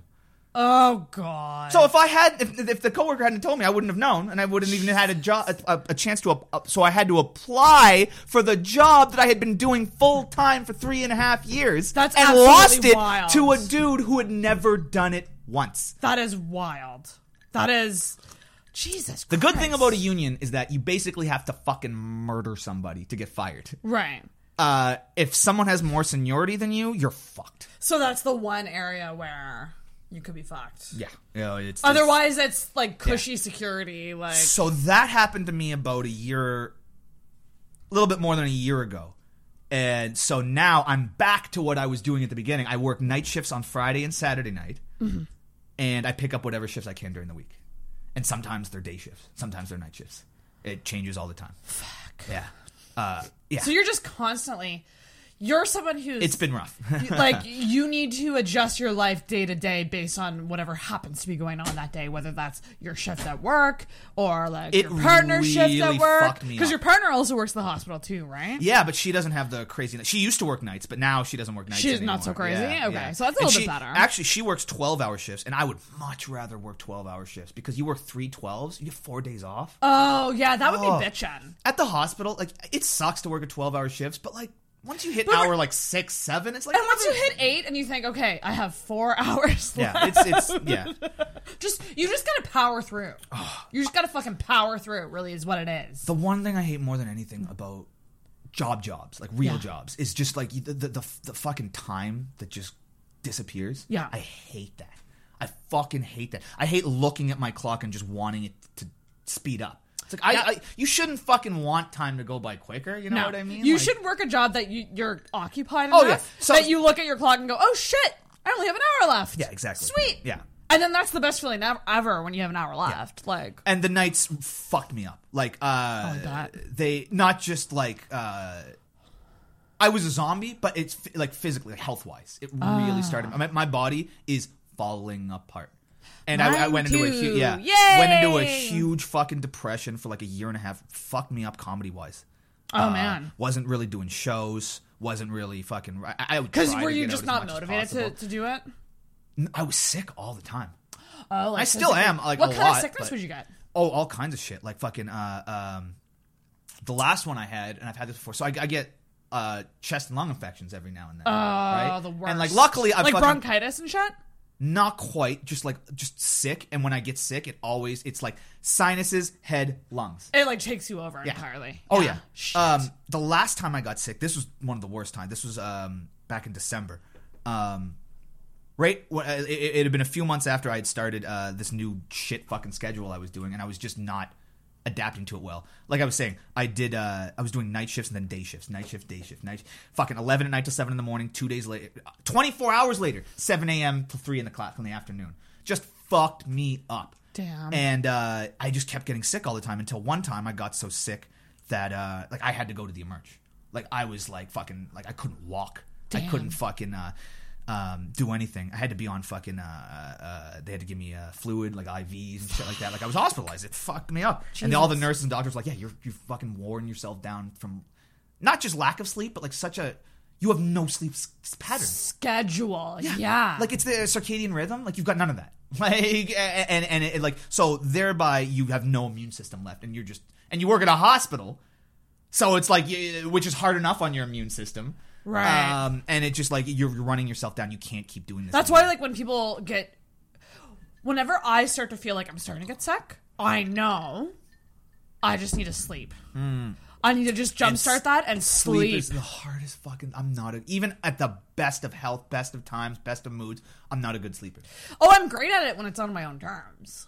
I can be, but when it's not on my own terms, that's when I suck at it. Yeah. I'm such a light sleeper too. I wake up super easily. I have to have and working nights. I sleep with a sleep mask. I got a blackout fucking curtain. Oh yeah, because you're in the day. Yeah. I got a fan running for fucking white noise in the background. Fans. You know, yes. Even in the winter, even in the winter time, fucking. I need. It's not even so. It is the noise, but it's more the air circulation. Right. And yeah, the noise, just like fucking. I tried a white noise machine for a while, and there's actually a fucking thing on the white noise machine for fan. Oh, really? Yeah. And I'm just like, well, I got a fan, so like. No, I agree. It wouldn't be the same as if you had an actual fan. I didn't realize that white noise, the actual like white noise, is like snow. It's static. It's the static sound. Yeah. I thought white noise was just a term for like background noise, and I'm like, oh no, it's the sound. So like. To me, a fan is way more soothing. Oh, you know? 100%. Yeah. I always need a fan. And I, like, no matter what, like, I need a cold room. Yeah. Like, I sleep best in a dark, cold-ass room. And that's my biggest fucking problem with sleeping, getting acclimated temperature-wise. Yeah. Oh, yeah. Like, it's either way too hot, way too cold. I open the window, it's too cold. I put the blankets on too hot. You know, it's a constant fight. And do you need blankets? Because some people can sleep without them, but I need blankets. You know what? If I have shit that I can fucking like ball myself up in, yes, I don't necessarily need blankets. Not necessarily. I prefer blankets, but like if I got something that I can fucking cuddle with, and I don't necessarily mean a person. Person's fine, but like you know, I love you, Mel. But like I need. I hug a pillow. Yeah, I got like not a body pillow, but like a longer pillow that like like I just put my arm around. See, I do it because I don't have the person. Yeah, no, with me, even when I have the person, like, I prefer to have like a fucking, because like you can only fucking sleep like fucking this for so long. Body heat must be fucking. That's brutal. my problem. And then I look at this shit. Like, I'm a hairy fucking dude. So, like, I'm just a heater at night, you know? I just fucking... You're just radiating. Oh, God. Yeah. Like, I feel bad for Mel. I don't know how... Like, I wake up sweaty, And then like I get up and I'm like, oh, like my back is covered in sweat. I'm like, she was just had her arm around that. See, like, and that's me when I but sleep. she's a I'm hot CTA, she's a sleeper nurse too. assistant, so she doesn't get grossed out by things. So I'm like, yes, keeper. She's a keeper. Yeah, I haven't slept next to a human in like forever, so I forget what it's like. We've been sleeping together for like a year, and it's tough. Yeah. I'm just not a good sleeper, period, let alone adding another human being into the mix. Do you have a bigger bed, like a queen or a king? Yep, we got a queen. Queen size, king size. It's big. That helps. It's a big bed. Yeah. Yeah. Big beds help, I think. But yeah, so getting back to the sickness. So, a few weeks after I was hospitalized, like I'm still not feeling good. Like it was like fucking 2 or 3 weeks. I'm still sick. I hadn't been smoking weed. I hadn't been smoking anything. Crack. Yeah, cigarettes. no, nothing. Especially not crack. Yeah, I love crack. Good for you. You stopped the crack for a bit. That's actually why I quit smoking, because of one of the times I got sick. Because of crack. Yeah, because crack got me off cigarettes. I want to isolate that sound clip. Quit the smokes, go on the fucking rack. Yeah, so like I hadn't smoked weed in a little bit, and I smoked a bong, and I coughed. Oh god! And heard a loud fucking crack. Oh no! In the middle of my lung, and not my lung, just middle of my chest, and immediately felt pain. It was like someone had put a fucking fencing sword through me. I felt it like right in the middle of my chest and in my back. I broke my rib. I just broke my rib fucking coughing. Isn't it the worst? Couldn't fucking breathe. Thing? Couldn't fuck. And I'd broken a rib before. Didn't feel like this. Like fucking. I was in a really bad car accident with my mom when I was 8 years old, and I fucked my rib up real bad on the seatbelt, which is a lot better than fucking going through the windshield. Don't get me wrong, but like fucking like this was worse than that. Like every time, and I was sick, so I was coughing and shit like that. Literally every cough, every sneeze, every fucking fart was just like fucking. I had to take a pillow and fucking just like squeeze. That's what they tell you heart patients to do, right? Fucking like I had to squeeze. Oh yeah, like fucking I had to squeeze the fucking pillow and cough. And then the doctor tells me, he's like, you gotta fucking cough, because you can, like, if you break a build rib, up otherwise. if you break a rib, you can get lung infections and pneumonia and all this shit so fucking easily because people won't cough, so all this shit builds up in your lungs. So I went to the fucking hospital, just doubled over in fucking pain. Had this weird fucking lump in the middle of my chest. It was like a hernia. It would like, and the doctor said it might be a hernia. It would like come and then like go. And like you could feel it. It was Jesus like, what the fuck is this? So the doctor like an told alien. me, the doctor told me like I had, it's not pericostal. I can't remember what it's called, but the muscle lining underneath your ribs. Because they X-rayed me and I didn't break my rib. He said you tore the stuff underneath your ribs, which can take longer and be worse than a broken rib. Take longer to heal and be worse than a broken rib. God damn. It was like the most uncomfortable fucking thing, and like I had to miss work for 3 weeks. I didn't do any shows. Obviously, didn't do any fucking shows, but like yeah, like it was fucked. And like that was the first time where I was just like, I can't be doing this to my body anymore. It's interesting because I had a similar experience with a rib injury, where it was a wake up call. Tell me. Well, it was broken. Was it sex related? Yeah, but it please was tell me. non-consensual sex related. Oh god, broken rib. Jesus Christ. Yeah, just a really bad dom who was pushing. Oh, okay. I thought that was gonna be. That's still bad, but like that's. Oh no, it wasn't like. Yeah, okay. I don't consider it to be rape, but I do consider it to be a. You regretted it, and it was not in my consent to be crushed. Yeah. Anyways, tricky situation, but it made me realize I was like, oh shit, I've been letting this guy do these things to me that led me to this point, and. When you have a broken rib or like a rib injury, like you said, you literally cannot do anything. Yeah. Anything you do hurts. No. And I actually didn't really like. It took me about 24 to 48 hours for me to even realize something was wrong. Oh, I knew right away. I felt the pop and I felt the pain right away. Was it a pop or was it like a crack? I heard it. Was it like if you do like a big stretch and you hit those? Was it like that? Only like you didn't stretch? Yeah. Okay. Yeah. This was like I'm talking like it was like you take a stick and like it sounded like I broke a bone in my chest. Yeah. Yeah. Like, it's the but absolute a pop, worst. I mean, like that could even be like a hole in the lungs. Like you don't know what a fucking pop. I'm the same way. I hear any kind of noise in my fucking body that I didn't. I'm just like, what is this shit? How am I dying? This is gonna kill me. I'll like literally never forget it because it was Did it happen during the sex? Yeah. Or oh god, did you stop immediately or did you keep going? Kept going. Yeah, no, it was a messed up situation. But again, it was weird power dynamics that led me into that point. Well, I mean, that's why you're with the Dom. I get that. But Yeah. at the same time, it's like, hey, I've injured myself. Right? Like- Well, it was the thing. I was like, I went to a walk-in and like I remember going not to in a walk-ins. fun way. I remember going to walk-ins and like not being able to see anybody, and I just broke down crying, like on the corner of Roby and Spring Garden, broke down crying, walked to the emergency room, and I was just like, I just need and the thing is with broken ribs, even sometimes like they can't do anything about it. They're just healing their own. So they just literally gave me painkillers. There's nothing they can do for broken They gave ribs. me painkillers and that was it. I grew up watching wrestling, and like fucking anytime a wrestler would break a ribs, you'd see them come out the next week with the tape all around the ribs. Oh man, like it's like just no. insane. Like that's not like that doesn't do shit all. The worst thing was that I texted the guy to tell him this, and his response was bummer. Wow. I don't even know what to fucking say to that. Like, was that the last conversation Pretty you had much, with this? yeah. Okay, cool, good. All right. Oh yeah, like, but that's Bummer. the thing. Jesus Christ. It's And funny- meanwhile, this guy's probably adding that to his resume. Crushed the bitch. I crushed that bitch. I'm not trying to make light of it. It was really bad, but like I can laugh about it now. Of course, yeah. But at the time, it was Oh, trust really me, I was bad. not laughing about my fucking broken rib when it happened, and I wasn't fucking... I was about to say raped. No, but that's the thing. It's interesting to me that like you had that realization after broken rib, and I had a similar like fuck, I gotta change my life a bit like moment as well. Yeah, And with me it was health-wise. With you it was dick-wise. Both the appendage and the person. Very true. But it's Because that's a interesting- dick move. I don't give a fuck if you're It's a very dominatrix dick, or yeah. a fucking... I don't give a shit what you are. That's a dick move. Oh no, he wasn't a good dom. Yeah. Like there's good doms and bad doms. He was a very bad dom. Did you... So did he know in the moment you were in pain? Bad pain. Not like you got your ass really... Or choked or fucking not whatever. bad, but like I mean, I made it known that. Did it you tell him, hurt. I am not comfortable right now? No, but see, and that's the thing.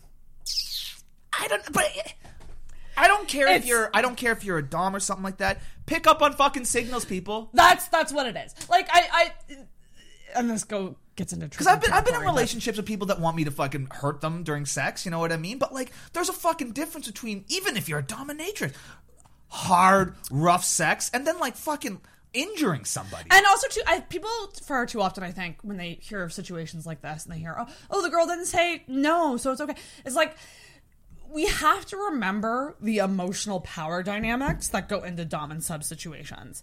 And if those are not healthy, if there's no communication, if there's no, consent or trust, like, that can get really tricky. Yeah. And subs can fall under your power, and they'll be scared to back out of their own fantasy, so they will put up with shit. Yep. That's like me and Mel. Like we're not exactly polyamorous, but like it's like a trust situation. It's exactly. Like, I want to, yeah. And that was the thing with this guy. There was no trust. There was very little communication. It was, and I won't even talk about the fact that there was no aftercare ever. So this guy would do like crazy ass shit to me and then just leave. To me, and that if fucked me up. If you're gonna do that, like, you need to be a pal to that person afterwards. You know what yeah, I mean? and I never had that. Yeah. I never had the aftercare. The meanness should stop once the clothes go back on. You know what I mean? Like, the meanness is a sex exactly. thing. Like, it's not all sex. Because subspace is 100% a thing. I find a lot of doms are thing. real egotistical, Oh. which is part of it. I get that. Yeah. You know what I mean?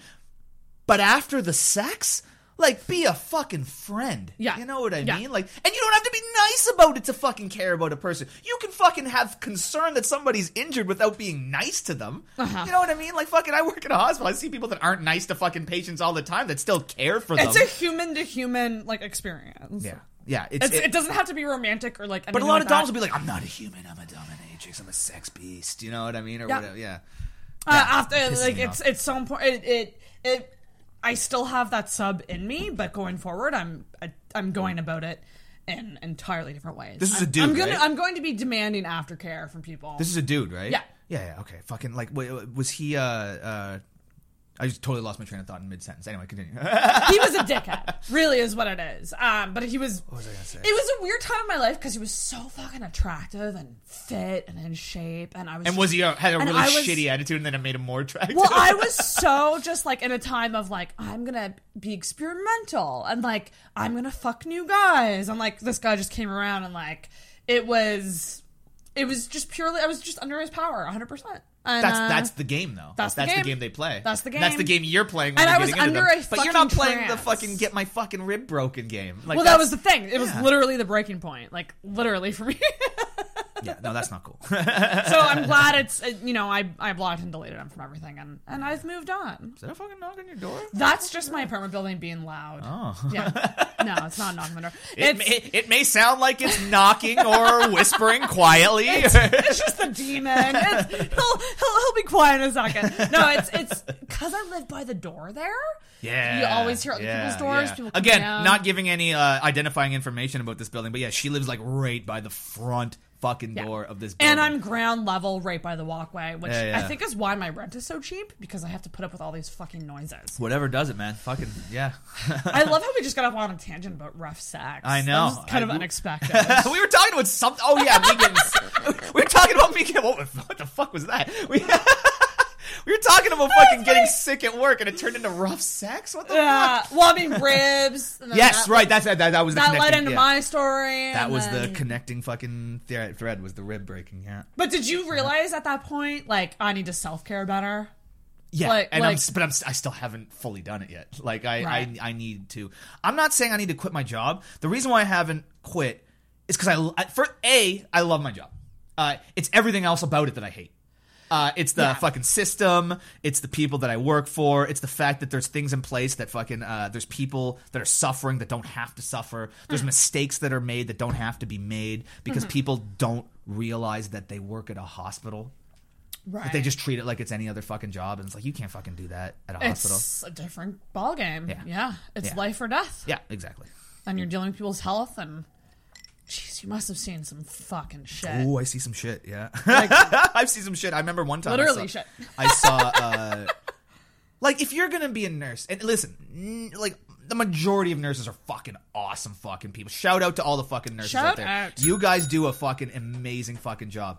The ones that do an amazing job. Now, Yeah. the way I always say, like, yeah, there's a few crows amongst the birds. But that's all it takes. Fucking when you're doing a job where you're caring for people, all it takes is one to fuck everything up. Right. You know, like if you're doing a job where you're caring for someone, Yeah. maybe you should, I don't know, not hate people.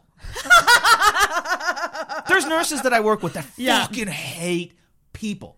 And it's like, why are you doing this job? It's certainly not for the money. Like, they're not making bad money, but they're certainly not making a fucking I can imagine fortune. even the ones that like people, like, they have bad days. Oh, But of course, everybody has bad generally days. No. speaking- But I see genuinely mean people sometimes. Like, people that are Right. just, they don't get... Again, I don't... And people will be like, well, they've been there for a long time, and blah, blah, blah, blah, blah. Like, Yeah. it's like, but it doesn't fucking matter. You're doing a job where you're caring for people. You need to care for people. Yeah, shit. know? So So- is this like bad bedside manner that you see, or is it? Well, the does it story go that I was beyond going to tell is like just real quick, fucking Yeah, tell. Reader's Digest version. I was walking by a floor at night, and there was a lady taking an old man's blood, and she poked him in the wrong spot, and he went ow, and she looked at him and goes, "Oh, shut up! There's people sleeping." Oh, That's a man. Like, I didn't know what was wrong with that guy. He could the poor he's in the guy. hospital. He's old. He's obviously something's wrong with him. Fucking like. That's this is what fucking drives me out of my fucking mind in the hospital. Like, there's people there that are sick, they're in pain, they're fucking, I don't know, fucking dying. Yeah. And it's like fucking the people, it takes nothing to be nice to somebody. Yeah. Just to fucking be, not even nice, just be polite. Considerate, yeah. Just be polite. You know, like when you work a goddamn fucking register job at fucking Value Village. Yeah. You know, that was one of my first jobs. Nice. Fucking, you have to put on a fucking air of personability and be professional. You put when on your talk work to face. people. Your Why work the face. fuck when these people are dealing with people who are sick, they can't even fucking be polite? You know what I mean? I wonder. It's too bad there's not like a test that you can do to make sure you can Again, unions. some sort of Unions. That's Right. the thing. Because fucking people... So, like I was saying before, all that matters is seniority. yeah. All that That's matters so is seniority. unfortunate. Whenever I have a problem on the floors, it's the younger, newer nurses that help me out.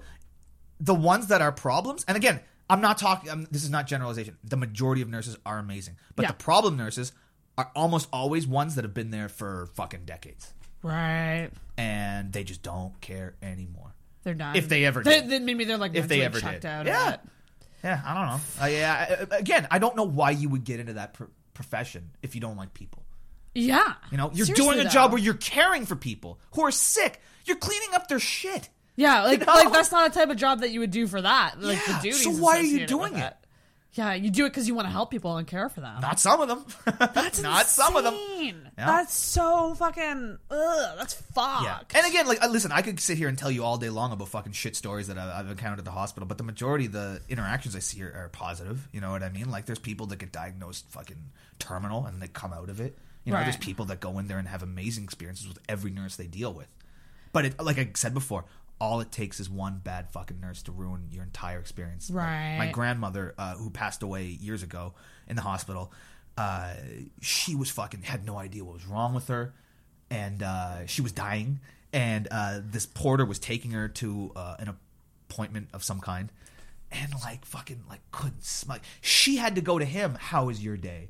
How are you doing? And he's just and like.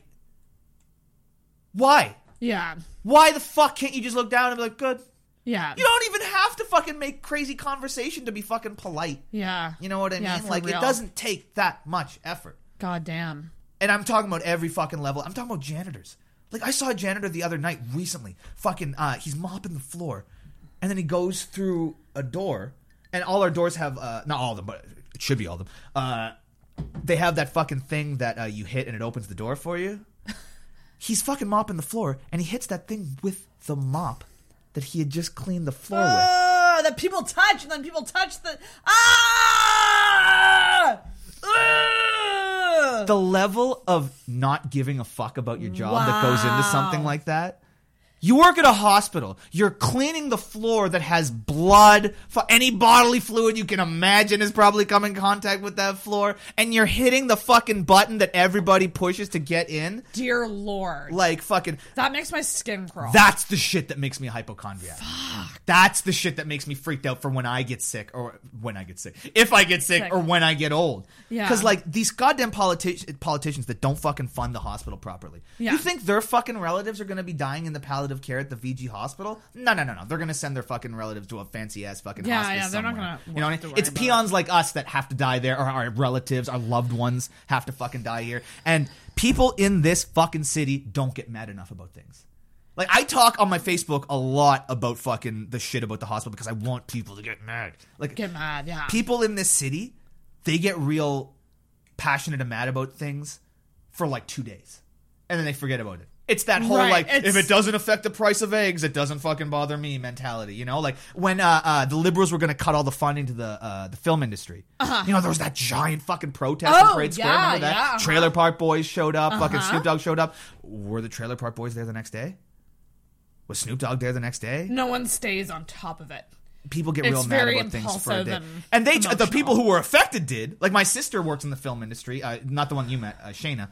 My other sister, she works in the film industry, and like the film industry people were fucking protesting every day, but like because that's their life, of course. But with us, it's like, oh, okay, we're passionate about, we think that this sucks, but like we're not gonna stay on top of it. Yeah, and it's like I want people to get more angry about this stuff because it's gonna fucking affect you. People don't want to think about the hospital. People don't want to think about getting sick, but guess what? We're all gonna fucking get old. We're all gonna get sick, and we're all gonna fucking die. We're all fucking dying. Do you want to die? Okay. The biggest problem with the VG hospital is the fucking water is poisonous. I heard about this, yeah. The water at the VG hospital has Legionella bacteria in it. Yeah. So I don't know what that is, but it doesn't sound Legionnaire's disease is a fucking disease. It's like a stomach disease. If you have a fucking like decent immune system, it's like really bad diarrhea, sickness, and shit. Like it's not good. If you have a compromised immune system, it can fucking kill you. Easily. And what do most of the people that go to a hospital have? Compromised immune systems. So fucking these people that are fucking old and they're on death's door and their immune system is non-existent. They can't drink water out of the tap. They can't shower. They can't take a bath. They got to take a bath in bottled water. They got to brush their teeth with bottled water. Their last days on Earth. That's where they're gonna fucking die. Jesus Christ. You know? Like, that's so by the way, guys, I can tell some funny stories about the hospital. Like, it's not all shit. Like, that is so. But I'm really passionate. I'm just really passionate about it because I see it fucking firsthand every day, and I want it to change. I want people to get more angry about it. Vote these fucking fake ass liberals out. Mm-hmm. And I'm not saying vote the conservatives in, because that's what's going to happen. All these people that hate Trudeau, they're going to go, oh, fucking Scheer, vote the Conservatives. You think the fucking Conservatives are any better?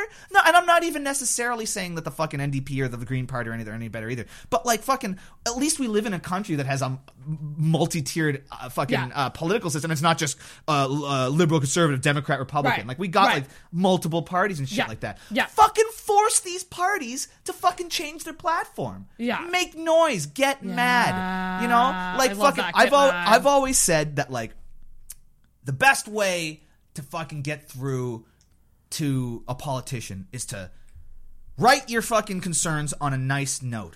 Don't curse, don't swear, be very professional. And then tie that note to a brick and throw it through a fucking government building. Enough fucking people do that, change will fucking happen. I'm a comedian, you guys. These are all comedy jokes. These aren't real. I'm not real. I don't actually fucking suggest you guys throw bricks through a government building. That would be terrible, fucking actually forcing them to enact change. That would be awful. Don't do that. Don't camp out on Stephen McNeil's lawn until he fucking changes shit. Don't do that. I'm not suggesting you do that. Please don't fucking do that. Don't fucking camp out in Parade Square for fucking 15 days straight until they... 15 days. For as long as it fucking takes until they fucking change the goddamn fucking medical system. No. The VG Hospital, here's the most fucked up thing about what I was saying before about the Legionella bacteria. They discovered it in 1989. They've known for 30 years that the water needs to be fixed in that hospital. And done nothing. The hospital itself has needed to be torn down for at least 15 years. The water has been poisonous since 1989, and they haven't even fucking fixed that. Because every government sees fixing the hospital as a loss.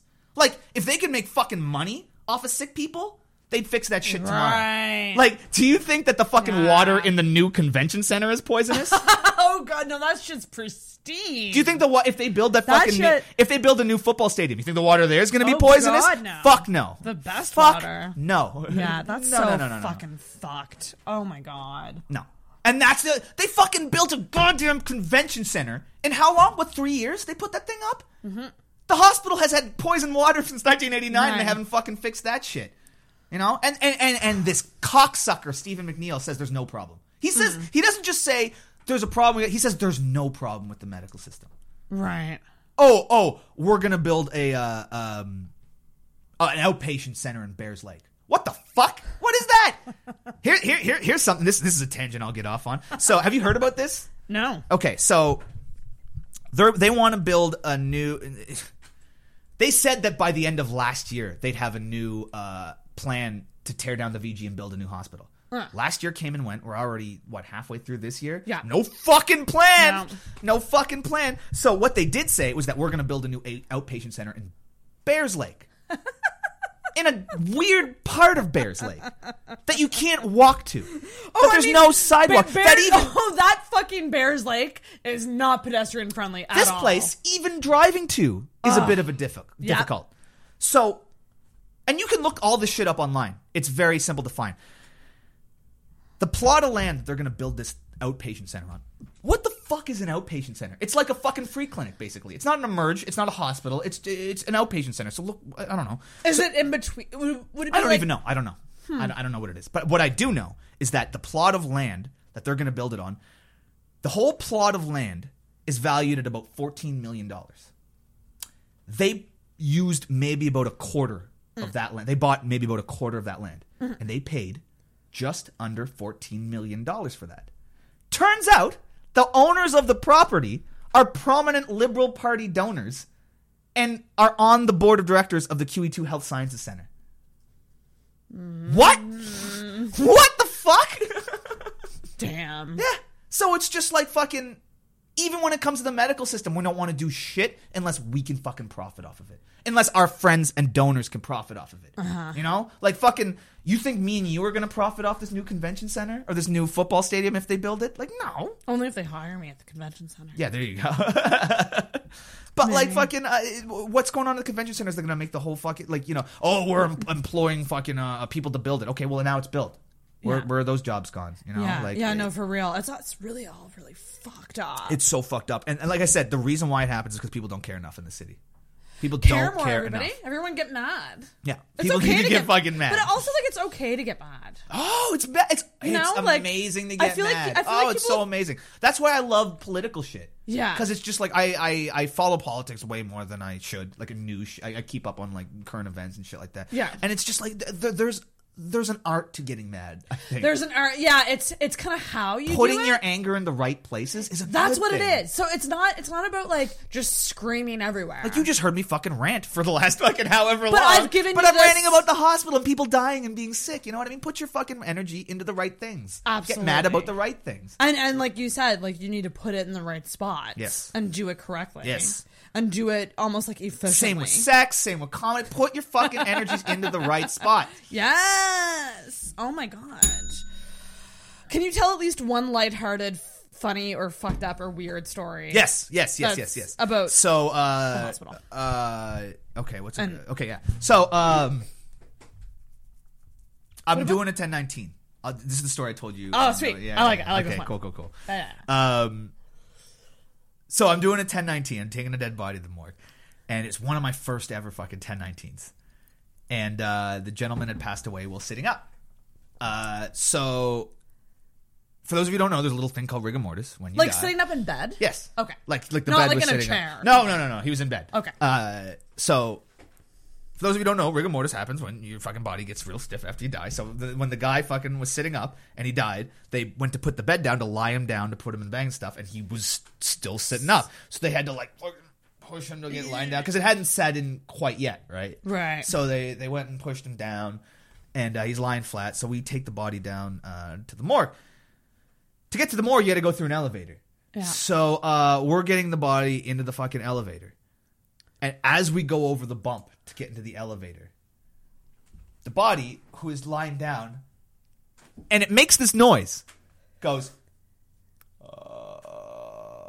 and sits up. So creepy. It sits up for those people not watching. It sits up. That is so creepy. And this fucking security guard looks over at me and he goes, yeah, that happens sometimes. Oh, what was your reaction? My reaction was, I looked down and the security guard had like a mag light on his side. And I'm like, this thing just sit up. I wonder how much shit I would get in as if I grabbed that mag light off this guy's and just fucking brained the He sat up. He sat up. I'm sorry. That is he so fucking sat up. Fucked. That's terrifying. The same security guard that did that with me. So when we get to the morgue, sometimes we'll have to transfer the body from one stretcher to another. Yeah. So back in the day, our security guards used to be the local commissionaires. Now it's Paladin Security, and they get paid them these kids minimum wage. Some of them aren't kids, but most of them are like these younger kids that are making minimum wage. Right. You're making minimum wage. You're a security guard. You're working at a hospital. Say somebody got shot. Somebody comes in with a gun to finish the fucking job. Are you going to get in that guy's way? No. Probably not. Feel real not- safe with these fucking not Paladin for security 14 guys. bucks an hour. 14? Is it 14? These guys are making like $11 an hour. Oh, or God. 12 I bucks don't an know hour. how much These guys are making minimum enough. wage is right Whatever now. minimum wage is, that's what they're making. Fuck. Yeah. Are you going to fucking take a bullet for minimum wage? Probably It's like if not. you work at a gas station, are you going to somebody comes in with a gun, are you going to do anything other than fucking open the register and be like, No. please, this isn't No. my money, Yeah. That's so so fucking fucked. yeah. But the old commissionaires, they were fucking sick. Like, they were amazing. I love Yeah, those guys. badass. Oh, they were fucking so Badasses. badass. I remember this one time. I come into the hospital at night, and I start work at 11, so I come into the front doors, and after 8 o'clock, the front doors are closed at the hospital. Like, the only way you can get in is either through security or through the emergency entrance.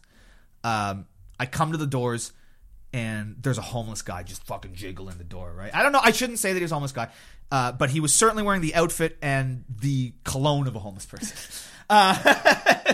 So, I don't want to fucking be Allegedly. stereotypical. Yeah, allegedly, this guy was a homeless person.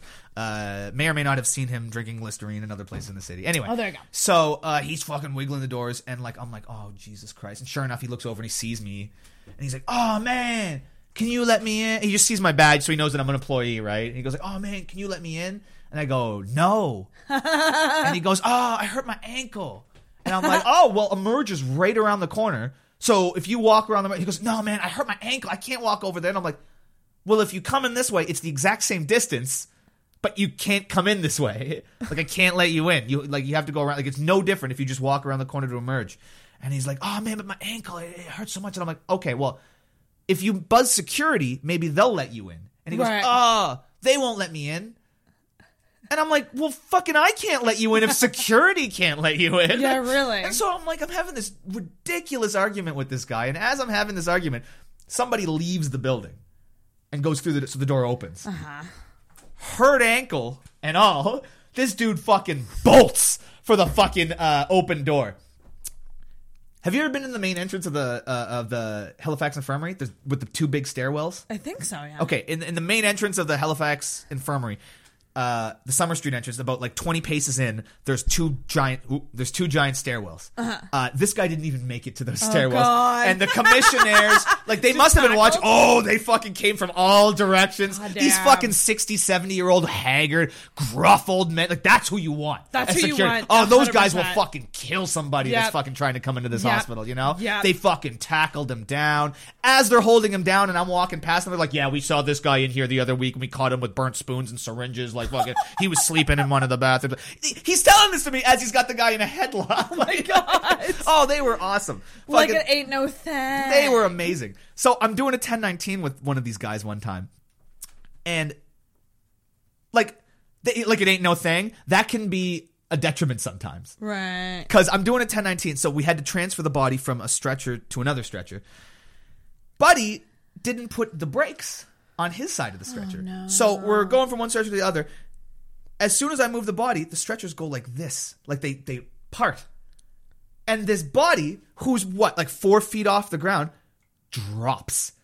Head first. And I have to fucking like rush down and grab it by the shoulders. And I'm holding like a fucking 200-pound man by this dead man. So you want to talk about dead weight? This was dead weight. Literally I'm dead holding it by the fucking shoulders. Oh my God. And I'm just like, he's like, is there a problem? And I go, lock the stretcher. And he goes, hold on. I thought I did. Hold on. I'm just like, can you please hurry? Please. Like, so they're a little too nonchalant sometimes. God damn. Holy shit. And again, just like the time when I was thinking about what would happen if I brained this fucking body with a fucking mag light because I thought he was a zombie. I'm like, how am I going to explain this body dropping from the stretcher head first? That's the other thing too. People at the hospital don't give a shit about dead bodies, and that bothers me too because they're like, oh, he's dead. Who cares? Fucking the stretchers that we use are pieces of shit. Fucking rusty. Fucking old. Because like I said, there's specific morgue stretchers. That's another thing. Like just. No, nobody cares about that. It's just dead bodies. It's like, but if that was your fucking husband or wife or brother and sister or mother, yeah, of course. And it's just, I understand that, like everybody that works at a hospital, there's a certain amount of like distancing yourself emotionally because, like, especially nurses, because you kind of have to. You see in some shit. way. Yeah, you see real shit. You know what I mean? But at the same time, it's like you.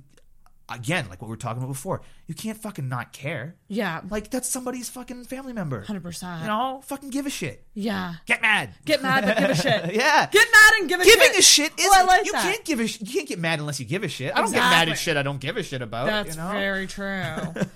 Oh my goodness. Well, geez, you have a life. So I want to ask you about 2 more things before we close out. Please. How long are we going for now? Well, it's an hour, hour 29. Oh, Jesus. It's 11:40, so I'm going to try to like wrap it up before midnight. Comedy. Yes. I do comedy too. How did you? So you said you've been doing it 7 years? Did you say? Just about 7 years. Yeah. Just about 7 years. Yeah. What made you get into it? Like, what made you start? Oh, I was a comedy nerd when I was a young kid. Like, I used to love fucking watching Just for Laughs on CBC when I was like fucking like I wasn't like. A lot of people have stories. Like, some of the first albums I ever bought, a lot of people have this too. The first ever comedy albums I ever owned were Andrew Dice Clay, Dice Rules, Eddie Murphy, Delirious, and Robin Williams Live. Oh, wow. Okay. You know, like fucking some of the dirtiest fucking like yeah. All like if it, like that's prime fucking kid like you're just, like you know like this is what stand up is. No fucking way. And they were the first, but even before that. Like, I would watch just CBC just for laughs. Right. Like, and I loved it. And, like, fucking what kid is obsessed with, like, Mike McDonald? You know what I mean? Like, those were the kind of comics I loved. And I fucking loved them. So I'd always loved comedy, and I'd always been a writer. Originally, I wanted to be a novelist. Oh, when really? I was like because I remember I could when see you as that. When I was in grade 7, I wrote a story that made people in my class cry. Aww. And because like you'd write short stories and then you'd read them in front of the class. Yeah. And it was like I made people cry, and I was like, ooh, I can fuck with people's emotions. Ooh, hell yeah. Like I can just say words and it can fuck with people's emotions. Oh damn. Okay. You know what I mean? But like not thinking about comedy. Right. Like, I was like I wanted to write. You liked the fact that you were getting reactions out of and people. then as a few years went by, and I was still very young, but I just realized like, oh, there's no money in being a novelist, right? And also, and there's so much money in comedy. Well, no, it wasn't that. So I never thought about doing comedy. I loved it. I was a comedy nerd. I was in love with comedy, but I never thought I could do it. I never thought I had the fucking like the chops. Yeah. I never. It was so like I said before. I have so much fucking respect for professional comics that's their job, their fucking grind, the time it takes to fucking be good at fucking and the years of work. Yeah. Oh my god. Yeah. I didn't think I could fucking do that, you know? I knew I was a good writer, but like the stuff that I wrote wasn't comedy. Right. It was like fucking drama, horror, fucking shit like that, like all kinds of stuff like that. So like years later, I met this guy Merv Hartland. He's a wrestling fan as well. And I've heard this name. Yeah. He used to be he's from here, but he's in Toronto now. He's the guy. I think I told you about this. We did a show one time when he left for Toronto. We did a show where nobody showed up to the show except for every single comic in Halifax. Oh my God. So we did this show where we took everybody's name and put it in a hat. Yeah. And you would go on stage and you'd pick a name from the hat and you would do that person's material. Oh my god! And if you didn't know that person's, luckily I got Steve Mackey. Amazing. So like I know Steve Mackey's stuff like the back of my hand. Like, I just did like and I literally like, verbatim did Mackey's material. Like Vaughn at the time, he was on the show too. He didn't know me that well at the time. Like this was when I was first starting. Like, it was like a year into comedy or less. Right. And so he just went up on stage. He got me, and he went up on stage. He went, Jewy Jew Jew Jew Jew Jew Jew Jew Jew Jew Jew Jew Jew. Yeah, it was a great fucking show. So, that would be amazing. Oh, it was amazing. It was so much fun. Someone do that again. Yeah. That'd be so fun. So like I had always been a fan of fucking local comedy. Like I was a big fan of Picnic Face when they first started getting big in Halifax. I loved going to their shows, and through them I started going to open mics and stuff like that just to check it out. I loved it. The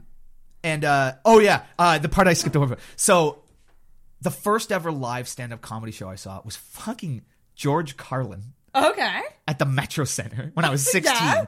And it just fucking blew my mind. Yeah. Like, I had never seen any comedy live before. It was all just on TV and shit like that. Right. So, like, not only did I see one of the fucking masters, I saw him in my hometown in saw an him arena in front of fucking, like, thousands of people. Wow. Like, I saw, like, the height of what comedy could fucking be from a master. Like, I'll never forget it. Like, he fucking started the night off. I can't remember what special he was doing. He was getting ready for a special. Whatever special starts off with this was the one he was doing. He gets up on stage. He doesn't say hi. He doesn't say hello. The crowd's like going nuts. And as soon as they calm down, he goes, "You know what people don't talk about enough in public these days? Pussy farts." Hi, I'm George Carlin. How's it going? Damn. And like, I'll check that out. I had been hooked before, but like that was like watching that show. I'm like, are you saying that pussy farts inspired your comedy? No, fucking, it was George Carlin. That's just what he said. No, what inspired my comedy was, like I said, Merv Hartland. He was a wrestling fan too, and a friend of mine, Adrian, was also a wrestling fan. Him and Merv were like roommates, and I was having a wrestling pay-per-view over at my house, and they came over to watch it. And I had seen Merv around at the open mics and stuff like that, and I knew who he was and shit like that, but I never hung out with him. We got along real well when we first met, and I told him that, like, I've always been a huge fan of comedy. I've thought about doing it, but I just never thought I could. Yeah. And he's just like, yeah, just try it. Like, just come do on, it. Yeah, come on down to the fucking. So I went down to Beerley's. Yeah. That was your first show? At the time, a guy named Mark Sawatsky was hosting it. Shout out to Mark Sawatsky. Sonny Dhaliwal, shout out. Mark Sawatsky, what's going on? Amazing. He was hosting fucking at the time. I haven't seen him do a fucking show in forever. But yeah. And I checked out a show or two. I think it was two. And then I did it. And I didn't do well. But I did well enough that I got enough laughs that, like, I wanted to do it again. Right. And then very, very shortly after, I went to Montreal to visit some friends. And while I was there, I did some sets, and I had some fucking amazing sets. Oh, wow. And the first time I ever had a really good set, it was like what I imagined the first time doing heroin. Wow. It's just fucking like it was A like high. oh my god, it was just the most amazing high I'd ever experienced in my entire life. And like literally, I had a bunch of horrific sets in that city after that, and it didn't care. Right. I was like, that's what it can be? Holy shit. I Like, often wonder if like someone's first show, if it was a bad show, if that would discourage people. maybe. I don't know. Like my first set certainly wasn't great, but like Right. I got laughs. You know what Yeah. I mean? Like, well, there weren't big laughs, but like I did well enough Right. to keep me coming back. Yeah. But the other thing that happened to me on that trip is that I went to because a couple friends of mine were in the festival Just for Laughs in Montreal. Oh yeah, I should have said that before. So when I was in Montreal, it was during the Just for Laughs festival. Yeah, perfect. So I had friends of mine in the festival and friends that were friends of people in the festival. So just from hanging out with other comics, I got to go to these after parties. And I started meeting fucking like my heroes. Like I met fucking Jeff Ross, fucking Amy Schumer, fucking What? You met yeah. Schumer? Oh yeah. Like well, Schumer was very briefly, but yeah. Right. Like when you go to these after parties, that's where the comics hang out. You know what I mean? After the Yeah. show. So like you see if they're in the festival, most like you know, it's like fucking I never saw Chappelle there, and I saw Chappelle perform there. Mm-hmm.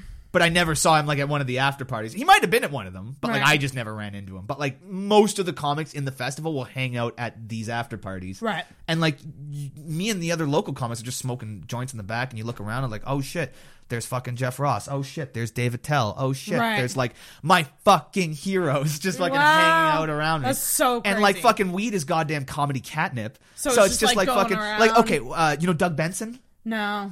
He has a podcast called Getting Doug with High. You ever okay. hear the movie Super High Me? Uh, You know Super Size Me, right? I've The heard movie? of it. I've heard of it. He did. So it's the guy that ate McDonald's for 30 days straight. Yeah. He did that as a movie with weed. Oh wow. He went 30 days smoking weed. He's a giant. He's a pothead comedian. He went 30 days smoking weed and 30 days without. And he compared and contrasted like what it was like. Wow. He like took an SAT while he was high and SAT while he was sober. I think he actually did better on the SAT high than when he was sober. But anyway, he's a well-known pot comedian. I love him. Wow. And fucking, I showed up early to one of the after parties just to meet up with one of my friends. We were gonna go to another show afterwards. And fucking, he's there. Doug Benson's there, and like you know, like I'd say what's up to him and stuff like that. And he's like, "Anybody got some weed?" And I'm like, "What? Like fucking, you're asking people for weed? Like what the fuck? You're the pot comic? Like what the fuck?" And he's like, "Yeah, I'm the pot comic. So guess who's fucking getting checked at the airport every fucking time?" Very true. Yeah. So like, I'm like, "Oh, okay, that makes perfect sense." So, And like, also, I can imagine that he probably gets weed bought Yeah. for him a lot too. Yeah. Exactly, right? Yeah. So, and that's exactly what happened in this situation. Yeah. So I'm just like, hey, and he has a podcast called Doug Loves Movies, and I love fucking movies. awesome. So like, we just talked, like, I got to hang out with him, and like, fucking just the two of us, and like, Dude, fucking, we talked about movies and shit like that, and it was just fucking so surreal, so Goddamn. fucking surreal. Like, and then like that. So this was like the Benson thing came later, but like meeting all these people came like I was like a couple months into comedy, Right. And I'm meeting like gods of fucking comedy. Not like it was insane. And then the next year when I went, I actually like went to the festival, and it's like I imagine me going to Just for Laughs when I first started doing comedy was like Travis Lindsay going to Disney World. Like I'm like, oh my god, like I saw fucking Chappelle, I saw fucking Bill Burr, I saw fucking Neil Brennan, I saw fucking and Neil Brennan, I love Neil Brennan. I did it because of Chappelle, but he does this amazing show. I don't know if you ever heard of Neil Brennan. He does this amazing show called Three Mics. Yes. Yes, Yeah. I love that. It's fucking Neil Brennan. Like I like him, but a lot of people like that was a very polarizing special because like how it worked for those who don't know. Like he did 3 mics. On one mic, he told one-liners. The other mic, he did straight up stand up, and on the third mic, he told real personal stories. Right. So like he would tell stories about how depressed he was during the Chappelle show. And Oh, shit I like- love that idea. So like it kind of like some people they were like, oh, well, you know, it kind of rubbed them the wrong way, and like people don't like Neil Brennan for whatever reason or whatever. But like you know, I thought it was good. But anyway, whatever. Fucking, I got to see fucking like I saw Schumer perform. I didn't just meet. I got to actually see her. Fucking, She's like, my ultimate. She is. Ugh. I'm hit or miss with her, but like I don't like a lot of people hate Amy Schumer. I don't hate her. Like I think she's good. The joke stealing thing is something. And I won't lie. You can only chalk so much up to Parallel Thought. I'm less a fan nowadays than I used to be. See, I haven't even seen her last like 2 specials. They're pretty good. Like I heard you were saying that the last one you liked a lot. I liked the last one, and Yeah. I went into it. Do you watch a lot of comedy more specials? critical? Yes. What would you say is actually, like- not a lot. No. Okay. Because to be honest, I don't watch a lot of anything right now. Yeah. I'm just so fucking busy that for me to have a night free to watch things is very rare. Oh yeah, and Tom Segura, I got to see him live, watch Your Mom Says podcast live, and I got to meet him, and he's like amazing. He's one of my favorite fucking comedians of all fucking time. Has there been anyone that you've met that came off dickish? Or like not as not as nice as you would think, or not as awesome but I don't as know you would if I should think? be fucking saying this shit. Like fucking okay. We're All right. at the end of the episode. Listen. Okay. If you made it this far, you deserve to hear. Wait, is this a local person? No. Or? No, this is one of the most famous comedians in the world. Okay. Well, listen. We'll preface this by saying this was your experience with this person, and I don't even know if necessarily this person did what I'm claiming that it is. So okay. Anyway, so it was such a parallel. Like we didn't even really meet. We did, but we didn't. Was it Louis? No. Okay. No. I'll tell you off air. No. So what happened was, I was at the after party, and all my friends had left, and it was like the end of the night. I was getting ready to leave, so I went to go use the bathroom right before I headed out. This after party is at the rooftop bar of a hotel, like a fancy schmancy hotel bar. So I went to go use the bathroom afterwards. I go into the bathroom, and there's this comic standing there in the men's bathroom. Nobody else there except him with two like model-looking chicks over each other. Of course, yeah. And I walk in, and me and him make eye contact, and he just gives me one of these. He just, you know, he's like, "What's up?" You know, like fucking check out what I'm doing, and like immediately I'm like, "Oh, dude!" Like I wanted to be like, "Hey, how's it?" And then he'd give me that look, and I'm like, whatever. I don't fucking care." That's not that bad. No, That's not like in the grand scheme of things. No. So then I went into the bathroom. and Oh, to it do my doesn't end thing. here? Oh. No. And then I went to the stall, had to poop. So that, I don't know why that's a bell. And the bell would not ring for that. The bell knew not to go off for that one. So I went into the, why does the bell ring for poop reference? That's not, I don't know. I had to poop. I have to do that too. Yeah, you poop. So I go into the stall, and him and the two girls go into the stall next to me. And he didn't fuck them. And I don't want to claim that he was doing anything either, but I don't know if him or her or the other her or any number of the three people in there had a cold. Oh, no. But there was certainly a lot of snuffing going on in there. Yeah. And none of this is shocking to me at all, by the I've way. heard that this comic in question is like completely sober, and I have no reason not to believe that. But he's rich, and if I was rich, I wouldn't necessarily do nose drugs, but I certainly might be able to provide them to people who might want to do them around me. You know what I mean? And provide good nose drugs that like aren't laced with fucking fentanyl and like aren't gonna fucking kill you. So like I can understand that maybe he was just wanting to, he wasn't partaking and wanted to have, but like yeah. So that was my Wow. interaction. Jesus Christ. Oh, look at that! What the fuck? Look at that. We are going to wrap her pretty soon. One more question. Yeah, though. please. Just please. because we do have to explain the background, because otherwise people will be very confused. The wrestling ring background. Oh, we haven't even talked about this shit yet. I know, have we? we're at the Holy very fuck. end. But you also are. What do you do? I'm a ring announcer. So With a voice like that, are you shocked? People? I don't think Probably anybody not. is shocked. Ladies and gentlemen, no. So, when I first started doing comedy, the first tour I ever did on, the guy who, the promoter of the tour, it was me, Andrew Vaughn, and a girl by the name of Caitlin Chavera, who I fucking love. She's back in BC now. She's fucking hilarious. Please look her up. She's amazing. I love her. Come back to Halifax, Caitlin. She fucking, so anyway, the guy who promoted the show, is a wrestling promoter. Oh, okay. And he also promotes comedy shows. And because of like, you know, the wrestling, he has connections all over the fucking province. Oh, so like he books wrestling shows or comedy shows.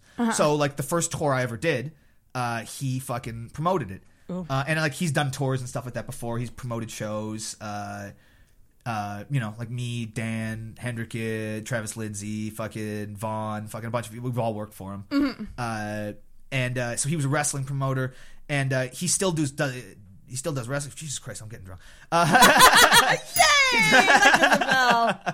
He does fucking he still does wrestling shows. So I'd always told him, like, he knows that I'm a giant wrestling fan and stuff.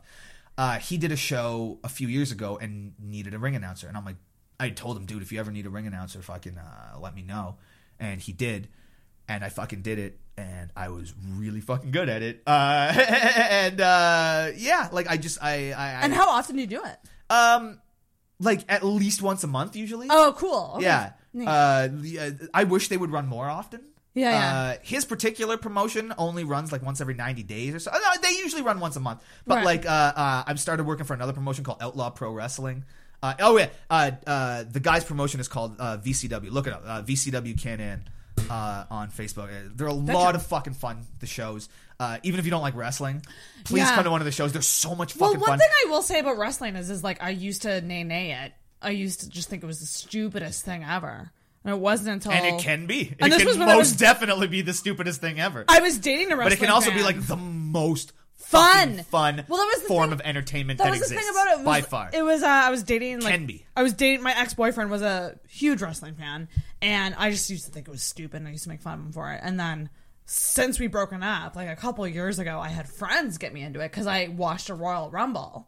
That's how I was kind of introduced to it, and they would do these Royal Rumble events, and it was so much fucking fun. And it's so like if I get The Royal invited to Rumble is my wrestling favorite things, wrestling event, by the way. I love the Royal Rumble. yeah, it's so fun. And VCW actually just did its own Rumble a while ago where it's like one guy comes down every 2 minutes. Oh, I love that shit. That's so much So fun. I don't follow And it, as a ring but announcer, I it's love it. amazing because every 2 minutes I get to fucking be like, and coming out next, Devin shit. Like, it's amazing. Like, it's so much fucking fun.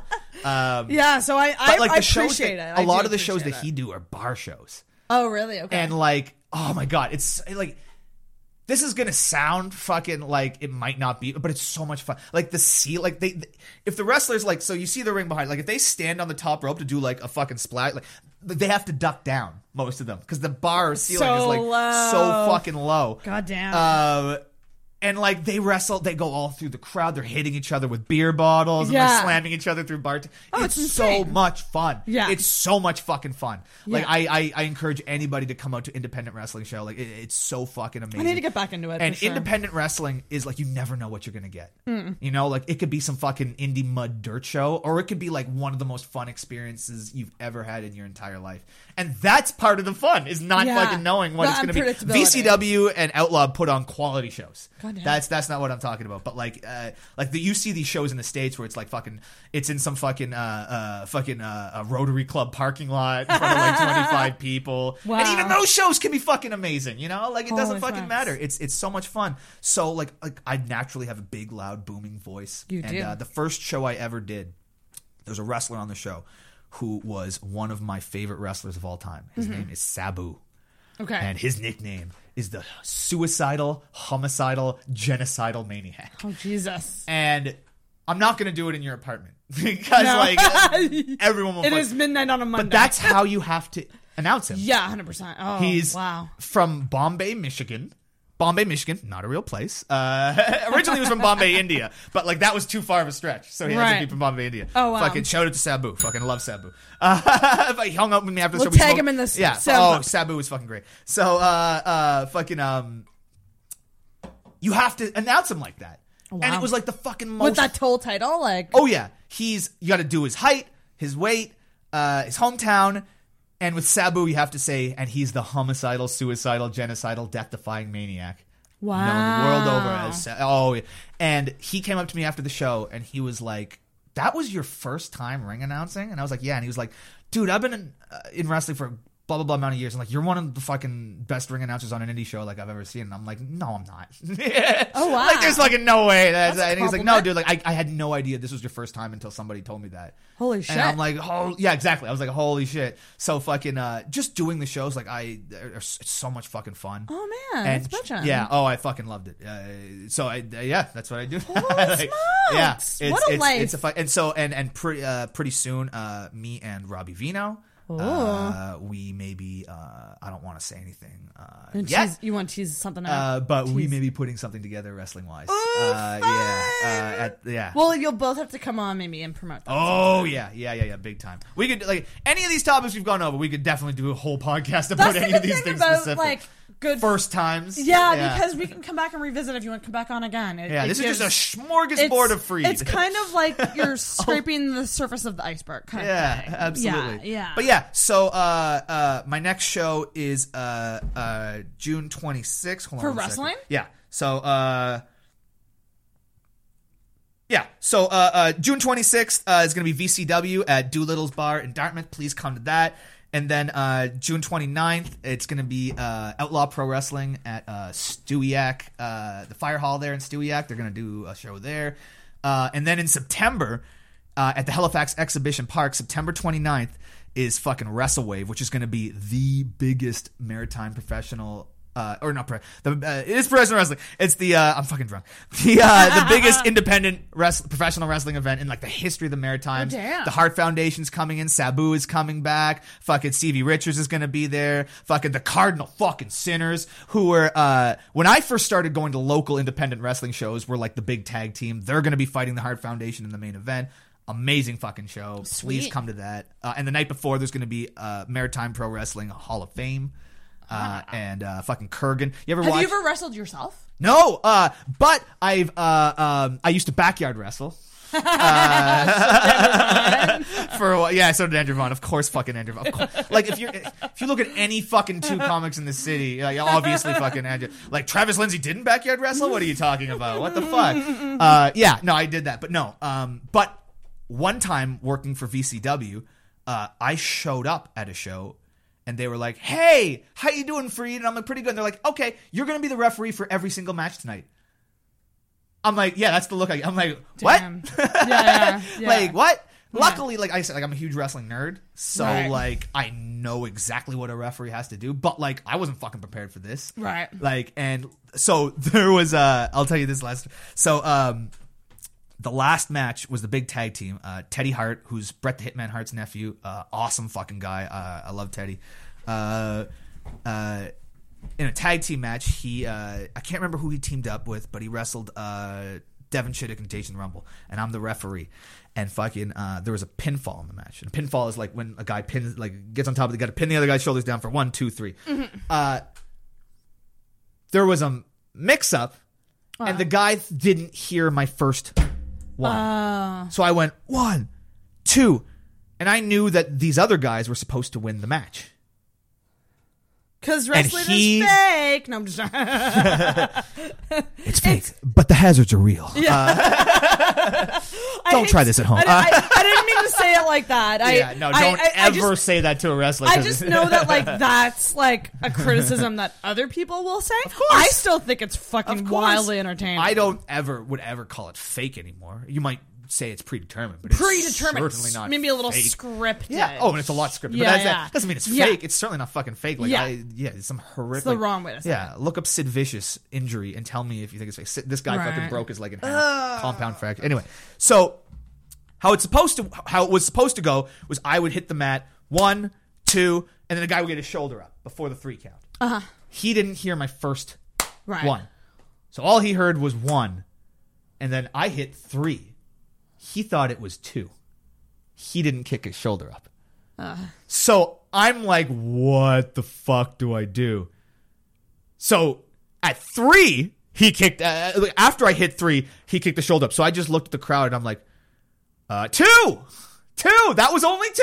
That was only 2, everybody. And I'm losing my mind in my head because I'd only first started working with him. I'm like, I fucked up. I fucked up. I'm going to get blamed for this. This is the main event. I fucking ruined it. I looked around in the crowd and like maybe 3 people even noticed. Right. But that didn't matter. So I get backstage and fucking Jason Rumble, he's a guy that's been in the business for a fucking super long time. He's a great fucking dude. He's a veteran. And he comes up to me and he apologizes to me. And I'm sitting there like, I'm sorry. Like, I was literally ready to just spew fucking apologies out of me. And he's just like, dude, like, I'm real sorry about this. Like, and I'm just like, okay. We're cool. good. Be cool. Because like, oh my god, like, I don't care. Like, if you think wrestling fake, it doesn't matter. Like, these guys are still like these fucking giant dudes. Yeah. You know what I mean? You don't want to piss them off. Like I'll tell you this one last wrestling story. So quick, 'cause we gotta absolutely. The last show I did for VCW, there's a guy, he's part of the Cardinal Sinners, one of the guys I started watching back in the day. His name's Brody Steele. Fucking amazing. I've been watching this guy for years and years and years. I love him. It was the first time I've worked with him. So, like, I go up to all the wrestlers before the show and I ask them, what's your name? What's your height? What's your weight? Do you have a nickname? Do you want me to tell anything you want me to say when I'm announcing you? What is it? Like, what's your weight?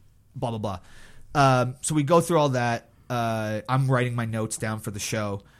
And, I start talking to my friends because I'm friends with some of the wrestlers. A lot of the times, because I'm still somewhat new in the wrestling business, I have to go backstage and just like keep my mouth shut and ears open. Like, I'm just trying to learn the business. You know what I mean? I want to be respectful of everybody. Be a sponge. Exactly. So I'm talking with my friends, and I wasn't even thinking about it. I was just shooting the shit with my friends. And this guy, Brody Steele, he's 5'9", or it's 5'9". He's 6'9", 310 pounds, large gentleman. Yeah. And I'm sitting down in a chair, and he comes over to me, and he's fucking looking down at me, and he goes like, "Hey, Yappy." "Hey, Yappy." And I'm just like, "Yes, sir." "Yes, sir." And he's just like, "You comfy?" And I'm like, "Yeah." And he's like, "Really? You really comfy?" And I'm like, "Yeah."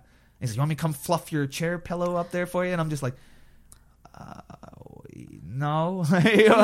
And he looks over, and one of the wrestlers, who I didn't even know was there, is tying his boots up while sitting on the floor. And he goes, "You're not even taking bumps tonight. And this dude who's working is tying his boots on the floor?" And you know, in cartoons, like when someone raises it, like you see a puff of smoke. Yeah. If you could have seen a puff of smoke where I was sitting, like you would have seen a cartoon puff of smoke. I was like, "Yes, sir. Oh, you want me to shine the chair for you too? You want me to fucking fluff his pillow up? Please, please, please." And like fucking, I'm like just fucking terrified. Like, oh god, like this guy that I've fucking idolized for fucking years, like can't stand me. Like he fucking hates me now. Like he's gonna fucking remember this for the rest of his fucking life. And so like I sent him this message, and I was like, "Dude, like I just want to thank you for giving me shit." Like, I appreciate, because like these old school wrestlers, like, and rightfully so, they're very fucking like, they need the respect. You know what I mean? And rightfully fucking so. Like they've worked their asses off their entire fucking life. Right. So like fucking, and there's codes of conduct in the back in the backstage. You know what I mean? Just like in any industry, you know what I mean? Like fucking, if you're just starting in comedy, don't fucking tell anybody that you're a fucking professional, you know what I mean? And start bragging about your shit when you're sitting in a room with an actual fucking professional, you know?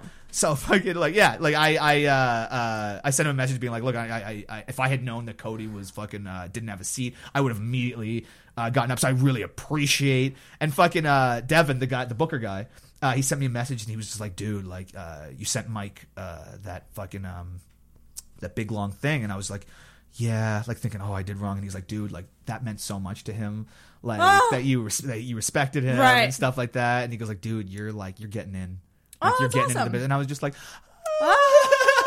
it was like I pictured the moment that I did my first ever guest spot at Yuck Yucks. And I was opening for Ron Jossel. Shout out to Ron Jossel. Touring comedian around Canada, fucking hilarious. I love Ron Jossel. Amazing fucking guy. And he fucking told me that he loved my stuff. Right. And I don't even remember it's what validation. it was. Oh, it was fucking, it was just like, "Oh, give me that, you know? Give me that validation. Oh, please, please, please, please." And that's all it fucking took, you know what I mean? That's awesome. Yeah, so I fucking love it. So that's Yeah, amazing. yeah. Love wrestling, love comedy. Yeah. That sounds so love my job at the hospital, maybe not so much the hospital itself, but like, well, you have a lot going on, and that's got a few things. That's pretty fucking cool. Yeah. So we're gonna wrap her up, but where are you on Instagram? I tried to find you. I was okay. So what I'm gonna do is I'm gonna be touring this summer for Yuck Yucks. And the exact dates I'm gonna announce pretty soon. Perfect. Right before I tour, I'm gonna start an Instagram account. Yeah, you better. And I'm gonna fucking because I just like I'm on like the best place to find me is Facebook. Facebook? What are you on Twitter? I am, but like I never use it. I really got like I'm gonna do the same thing with Twitter as I do with Instagram on the trip. I've had a Twitter account for a while. Like look me up, Ryan S. Freed, like RYANSFRIED at Ryan S. Freed on Twitter. and Ryan S. Freed on Facebook. Those are the best places to find me. And this won't come out this week, but it'll come out next week. Cool. So if you have the dates by then, let me know. And Yes, I can yes. post them Please. in the description. That'd be But great. I appreciate you coming on. Thank you sir. so much for fucking This having me. I was had a fucking blast. I had a blast. Any episode that goes over 2 I hours. got drunk, but not nearly as drunk as I thought I would. Because when I talk, I drink. Luckily, I ran out of fucking drink a little while ago and just kept talking. So that's what the show is for, everybody. But it is Monday night, so we do have to close her out, unfortunately. But thanks so much, Ryan, for coming on. Thank you for having me. And you get to do the honors and ring that bell. Ooh, multiple dings. I don't know what that was. I don't know why I keep doing this either, but yeah, whatever. Fucking, what is this? I don't know. Peace out. I guess. Sideways peace out. Cool. Have a good one, you guys. Thanks, Ryan. Thanks for having me.